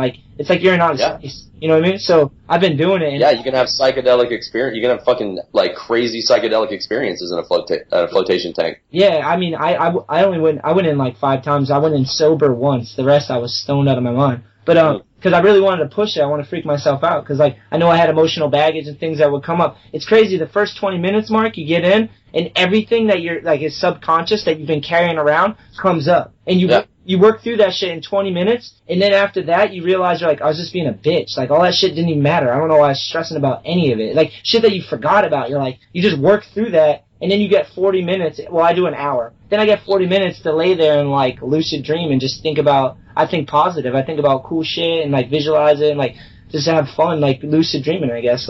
But that's people are afraid of those 20 minutes, and you work through it, and you're you have a freak out, You're oh, I'm this. I have this character. You sum yourself up, and then you get past. You're oh, I'm not a bad person. You feel it forces you to because you have no stimulus, so it's just your thoughts. You work through them. That's meditation. Meditation does some similar where they call it the roommate upstairs. Yeah. When you sit down to meditate and meditation isn't what people what the average Joe think it is. Oh, you got to clear your mind of all thoughts. Fuck no, that's the opposite of what you should do. Yeah. When you meditate, you sit there and you shut the fuck up and you close your eyes and you let all that bullshit come up. Yeah. You let it all come up, and then you just kind of let it go. Yeah, I've been doing it at lunch. On my breaks, I got 7-minute breaks, and I close my eyes, and I just I just zone out, and it just whatever happens, whatever I think about. I literally just keep my eyes shut and stare at the back of the darkness, and I just kind of follow the patterns. I'm not stoned or anything, I'm just sober, but I'm just laying there doing that. So I imagine that's a form of, you let your mind reset, you let your mind kind of work through it without fighting it, maybe? Yeah. Yeah. There's a name for those patterns, by the way. I have a book with a name of those patterns. When you see those weird. Oh, really? Yeah. There's an actual name for those. But when you do hypnotherapy, and you unplug certain things, you'll have some fucked up dreams for weeks after. Yeah, but it's clearing all that bullshit out. Yeah. And what's crazy is you'll have a fucked up dream and you won't be able to remember them 5 minutes after you wake up because they're not certain kinds of dreams. They're dreams where you're it's like when you open a bottle of Perrier and the bubbles appear out of nowhere. Yeah. And they're effervescing up to the top. Yeah. That happens in your mind. You're clearing a bunch of old bullshit. that's stored in your either the reptilian, the R complex part of the brain, which is the back of your base of your neck or whatever, base of your skull. Yeah. Or the mammalian brain. Most of it's in the R complex. But it's just like getting rid of old shit, cleaning out the fucking attic, you know what I mean? Yeah, which is healthy. Everyone needs that, man. We carry so much stress and worry and insecurity and all that shit. Dude, trauma? Jesus Christ. Like, how many fucking people are running around out there, like, behaving and making decisions, and all of it's rooted in trauma. Yeah, it goes back to alcoholism, too, because then that fuels the fire for a lot of people. It gets scary out there. Dude, alcoholism, yeah, man, like, all that bullshit, man, that's like a Band-Aid over a gunshot wound. That's what people do to just, like, get by. I did that when I was younger. I would drink a lot just because, like, it was, like, suppressing kind of. You're like, oh, just get drunk. It's just, yeah, I mean, until you gain knowledge of yourself and self-awareness and stuff, like, shit, man, it's almost like hard drinking is like a survival mechanism. Yeah. Yeah. You're just trying to, like, you're just doing, and it's, it's like you're just doing, like, whatever you can do to, like, holy fuck, like, just to deal, you know? Medicate, like, self-medicating. Like, that's exactly what it is, yeah, it's self-medication, you know? Yeah. But actually, like, the root problem, the root cause, the thing that makes you wanna fucking grab a drink and just drown it all out, it's zone out and numb out. The root cause is the thing that actually should be addressed. Yeah, it doesn't go away. It doesn't go away with like a no, even like if you stop drinking, seriously, like fuck, booze it up for 10 years and you fucking quit drinking. Guess what? Your problem's still fucking there unless you address the problem. Hello again, my friend. Address the fucking trauma. Address the problem. Like, go straight to the source. Like, get under the hood. Don't just take your car through the car wash. Fucking open the hood, get in the fucking engine, and start taking all the bullshit out. Yeah, absolutely, man. I highly recommend hypnotherapy. Yeah. Yeah. It's funny, the lady that I go to the float tank for, I think she does that as well. She does like a few different healing arts. She calls it the healing arts, and I haven't tried any of the other ones because the float tank has been so good for me. Like, I've actually been bringing my homies because I bought like a package, and I was like, you want to meet yourself? Like, hear your own inner voice without any stimulus? I can give this to you. Let's go. Dude, the fucking roommate upstairs, the fucking shit in your head. Yeah, I think the voice, like, god damn it, dude, the voice that tortures you, and he always pops his fucking rotten ass head out when you're stressing out on a trick. Trying to trick for 2 hours. Guess what? That motherfucker will show up and start telling you some bullshit like, you're not gonna land it. You're not gonna fucking land it. You shouldn't even fucking be bothering with this bullshit. Look at this fucking guy riding a fucking bicycle right by the fucking spot. He's fucking you up, dude. That's why you're not landing. This motherfucker, he's sitting too close to the ledge. Look at this guy moving the fucking lights around. That's bullshit. Yeah, you gotta block that out. I noticed that, dude. Like, I noticed some days you get into that perfection zone. Like, not just you, but I imagine anyone who's like been skating like 10,000 hour type deal. You get like, I've hit moments where you just don't feel like you can fall. You know what I mean? Like, you're almost like, I don't know. Do you have that experience? Like, where you just, some days you get that moment where you just like, that expertness like kicks in and you're like, this is effortless. That's Zen. That's Zen. That's what it is? Being in the zone. Yeah. I used to take this stuff called holy basil. Have you ever heard of that? Never. Holy basil is a plant that you can buy a supplement of the plant. Yeah. And it will put you into that state. No shit. Yeah. What? So whenever I'd be stressing out on a trick and I'm going back to the spot like for the third time to fucking battle it again. Yeah. Holy basil. No shit. And you get there and you're just like a fucking Buddhist monk and you're just not tripping. You're like, you're like this. It's like, it will be what it will be. Is it safe? Is this stuff, it's just a supplement, so it's not like, No, it's not even like a supplement. It's like a tea. You can get holy basil tea. Yeah. Or you can get the leaves like in a little capsule. Yeah. Okay, that makes sense. Yeah. It's like chamomile. Same, it's like different. So it makes you feel like that. Okay, I get it. My homie Derek, you know Derek Fukuhara? I know who it is. I don't think I've ever met him. Oh, he's cool, man. You should meet him for sure. He's like a legit dude. He lives, I think, down in Southern California, like Long Beach area. But he gave me some Alpha Brain, which Joe Rogan talks about a lot too. I have some in the dude. Hold up, let me go get it. I tried that with him, and Boom! oh, you do have. What up?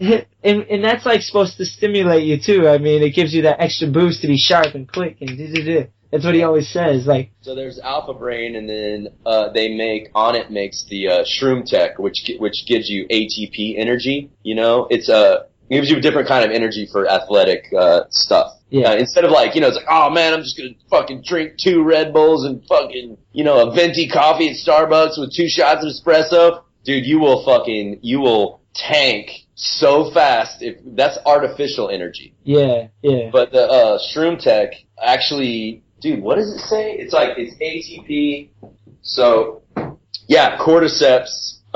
It does something else. Yeah, it's gnarly. It was really. So it actually gets your body to use natural energy. Yeah, which is sick. That's perfect. Yeah, instead of like a Red Bull, which you'll spike and then you'll crash. Same with coffee. You spike and you crash. Yeah, coffee's good. Red Bulls, I fucked with those for a while, and I was like, this is horrible. Like, I'm just destroying myself. So bad. I would mix them with Gatorade, like half and half, because it's not as bad, diluted, but I'm like, it's too strong for me. I'm like, even with weed, I just take a couple hits, and it's like, that's it. I'll stay high. Like, I have to take a shower to not be high. Do you smoke indica or sativa? With my homie, whatever one's the upper, I guess. I don't really know. Indica, I believe, is the one that's like kind of like espresso. Yeah, exactly. And it actually, I get an eighth and it'll dry out before I finish it, like every time. Like it takes so little, like, but it's so good for arthritis and like the vertigo. Like I used it for the vertigo because my homie Mike Franklin was like, after 6 months, I was like, I still can't skate. I get on my board and I just feel like my eyes hurt from the light and like I can't focus. And he was just like, here, just smoke some weed. Because he knows he got in a gnarly motorcycle accident, tore his whole leg up, and like, he uses it for pain management. And I hadn't smoked it since I was little, so I went back and I tried it and it cured it like that. It was like, damn, no more headaches, no more, like I could like, every time I'd sweat, I'd get like a headache and like just feel like I'm gonna pass out. Like after 6 months of vertigo, like. Wow. Yeah, so it cured it up, dude, and like ever since then, plus arthritis, it's like, dude, I try not to like abuse it. Like I do it when I podcast or like if I'm gonna skate, but I'm an overthinker like you, man. So like if I do it and I'm just hanging out, I'm just gonna overthink and myself into circles, Yeah, that was my experience for the most part with moderation is what I learned.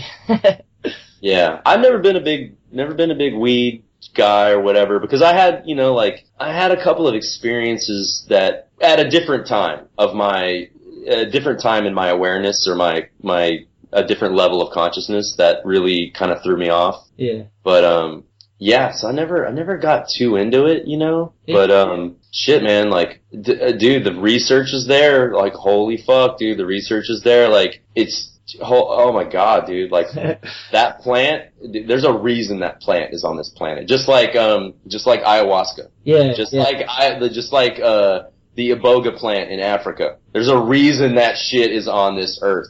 Yeah, I want to try to bring my mom, and I don't know if she'd ever do it, but the ayahuasca, because they say that's really good for like trauma for people that come back from wars and stuff like that, Like, and you know what they're using, what they're doing for post-traumatic stress disorder now. Yeah. So this girl Amber Lyon has a website. Yeah. She's awesome. Yeah. So what they're doing for veterans that have post-traumatic stress disorder and just people that have PTSD. Yeah. MDMA. MDMA. Pure, not Molly, not fucking Molly or ecstasy. Yeah. Pure MDMA. They're treating PTSD in veterans with MDMA and in a controlled environment with doctors, and MDMA cures PTSD. Wow, that's gnarly. That's gnarly. Yeah, that's fucking gnarly. Ayahuasca, holy shit, ayahuasca will change your fucking life. Yeah, I want to go somewhere and do that, but I'm so scared. Like the only thing I've ever done is like drink, smoke cigarettes, and smoke weed. I've never done like mushrooms or acid or anything else. But I would do the ayahuasca stuff but I'm scared. I don't know how to go about it. And I know Amber Lyon, she traveled down there That's gnarly to go. She's moving there right now. Yeah, she's gonna live down there. Do you remember her website? I'm wondering. I can't remember what it was called. Let me find. I'll find it right now. I'll tell you right now, so you can just tell whoever's listening. Yeah, people would love to hear that, dude, because I know she's doing great stuff in that field. You know. Yeah, so they're doing a bunch of research with these psychedelic plants for healing purposes. Yeah, not just to get crazed, but to actually use the medicine, you know? Yeah, not to fucking party. Fucking party. Where is it? This is the website for the for all the research on the psychedelics. It's reset.me. Reset.me. Awesome. Yeah, we put the links in the show, so they'll be in the show notes to all the listeners, so with everything else as well. Mark, before we go, just 'cause I'm East Coast and I gotta wake up, but I could do this for days, dude, and I'm definitely gonna ask you to come back on, like, in a few months, like, when some time passes and we could catch up again. I'd be hyped to have you back again, 'cause we could talk about a million things for sure. Oh yeah, dude. Let me just get a couple quick ones out, just so we can try to get as many people as possible. Okay. Let's fire them off. Let's do this. There it is. Perfect. All right, hold on. Let me just make sure I'm on the right one. All right. All right. Good Keenan memory. I never met him. You never met him? Okay. Never once met Keenan. Never. Wow. Yeah, he said ask him about Keenan. I've always been such a huge fan of Chocolate and Girl, and I always love hearing stories about Keenan, and he seemed like the best dude. That's what my impression too. I know, man. I never had the pleasure of meeting Keenan. Wow. Everyone says he's the fucking best guy ever. Yeah, beam a light, dude. All right. Someone said looking forward to this one. All right. Whatever happened to Edward Sebastian's skate clothing? They just pulled the plug one day. They were like, we're not doing this anymore, and that was it. He said, because he wrote, I bet no one remembers those days. I didn't know that. I didn't know what that was. Dude, they made rats. Dude, they made sweaters, man. They made awesome pants, and that was out of Plan B too. No shit. Yeah, it was cool, man. I think Carl Hyman did it. Yeah. Did you ride for Elwood? No. No, you didn't. Maddox. You ride for Maddox, though. Yeah, I've ridden for Maddox for 18 years. Dude, Gabe's the man. Yeah. Yep. He's the man. All right. They actually sponsored our New England Am. Pretty sick. We got a big fan. Who is it? Maddox sponsored the New England Am. Oh, the contest. Yeah. Our contest day. We have banners hanging up at our park for Maddox, so I hung them up. So sick. Okay. What person? We already covered that one. Top of the Dark, fully fitted. Talked about that one. My homie wrote, ask him if he's figured out how to walk on water yet, because the man is a god. He likes you, I think. Well, I know how it's done. Yes. Check this out. I know how it's done, but I haven't. No, the work involved to be able to communicate with water and rock, like in their, how can I say this? It's in the raw material. It's in those raw material books. I'll say it like this. The level of consciousness that you have to attain, what they call the unity consciousness or Christ consciousness. So Christ is not a name. So, Jesus Christ. Yeah. Christ is not a name. It wasn't his name at all. That is the King James English because it's what we read in the King James English, has been translated so many fucking times from the original Aramaic and Hebrew. We're not even getting an accurate translation. So Jesus Christ was not his name. Christ is a title of an attainment of a level of consciousness called Christ consciousness or unity consciousness. When both hemispheres of the brain are balanced. You believe this? This is real? Yeah, this is real. I mean, the Buddhists do this, so you can research the rainbow body. Yeah. The Buddhists attain the rainbow body, and they keep a record of all of the Buddhists that have attained it. Yeah. Where they can change their form at will. They die consciously. They choose when they die. Jesus Christ! It's like, isn't that called suicide? No, it's different. It's consciously transmuting your energy from the physical body to something else. That's like, but like walking on water and stuff like that, the fucking level of consciousness that you would have to attain to be able to do that is so far beyond, like, oh shit, it would take you so long to do that. I can't focus that long. That's like those yogis, the yogis in Tibet and stuff, the people that live like up in the mountains in Tibet and stuff, like they just spend their whole lives meditating. Man, I feel like the stories of the stuff that those guys can do is unbelievably incredible. Yeah, I don't know if I had that much discipline. That's a lot of discipline to do that. Yeah. It's amazing. I talk about unplugging. Yeah, true. Yeah. How is his no? Oh, and we talked about your flying issue. Yeah, so we covered a lot even without. It's awesome. Hell yeah, Mark. Well, like I said, like how I like to wrap it up usually is just if you have anything you want to like plug for the show notes, like for people to check out, like any cool stuff you're working on or whatever you have that you'd like to share, if there's anything. Some people just say, no, I'm fucking over it. No, I mean, I'm not over. I'm not over that. I mean, shoot, dude. Like, I think like whatever I'm involved in is kind of like a no-brainer. Like my, the company like Chocolate, Lakai, the Back 40, Maddox, ABC with Atiba and Andrew. Hell yeah. I mean, just whatever. Like, check that stuff out. Like, do your thing, whatever. Just but yeah, I mean, if I could just say anything to anyone listening, like, I'd just kind of maybe want to say, like, that the world around you is not what you think it is. We don't understand the world around. Most of us don't understand the world around us because of the people who put it in place. Yeah. The puppet masters at the top of the pyramid and all the secret. There's a completely secret language that's all around us on the street, in buildings, in architecture, in logos on signs. Yep. For fucking ExxonMobil, Chevron, like for like financial institutions that they use the geometry, the colors that they use. It's all for a reason. Yeah, they're pushing. It's a language. Yeah, they're pushing a paradigm that you're stuck in. Fucking sucks. Yeah, but they depend on our ignorance, and ignorance is not stupidity.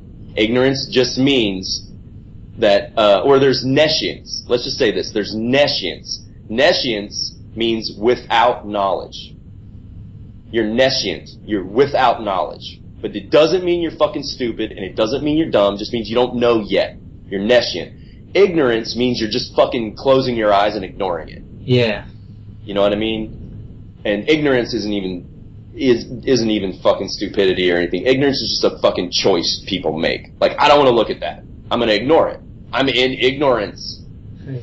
But, I'll just say that there is a world out there that it's there if you want to find it and understand, like, where we're at and why things are the way they are. It's there for you. It's right in your fucking face.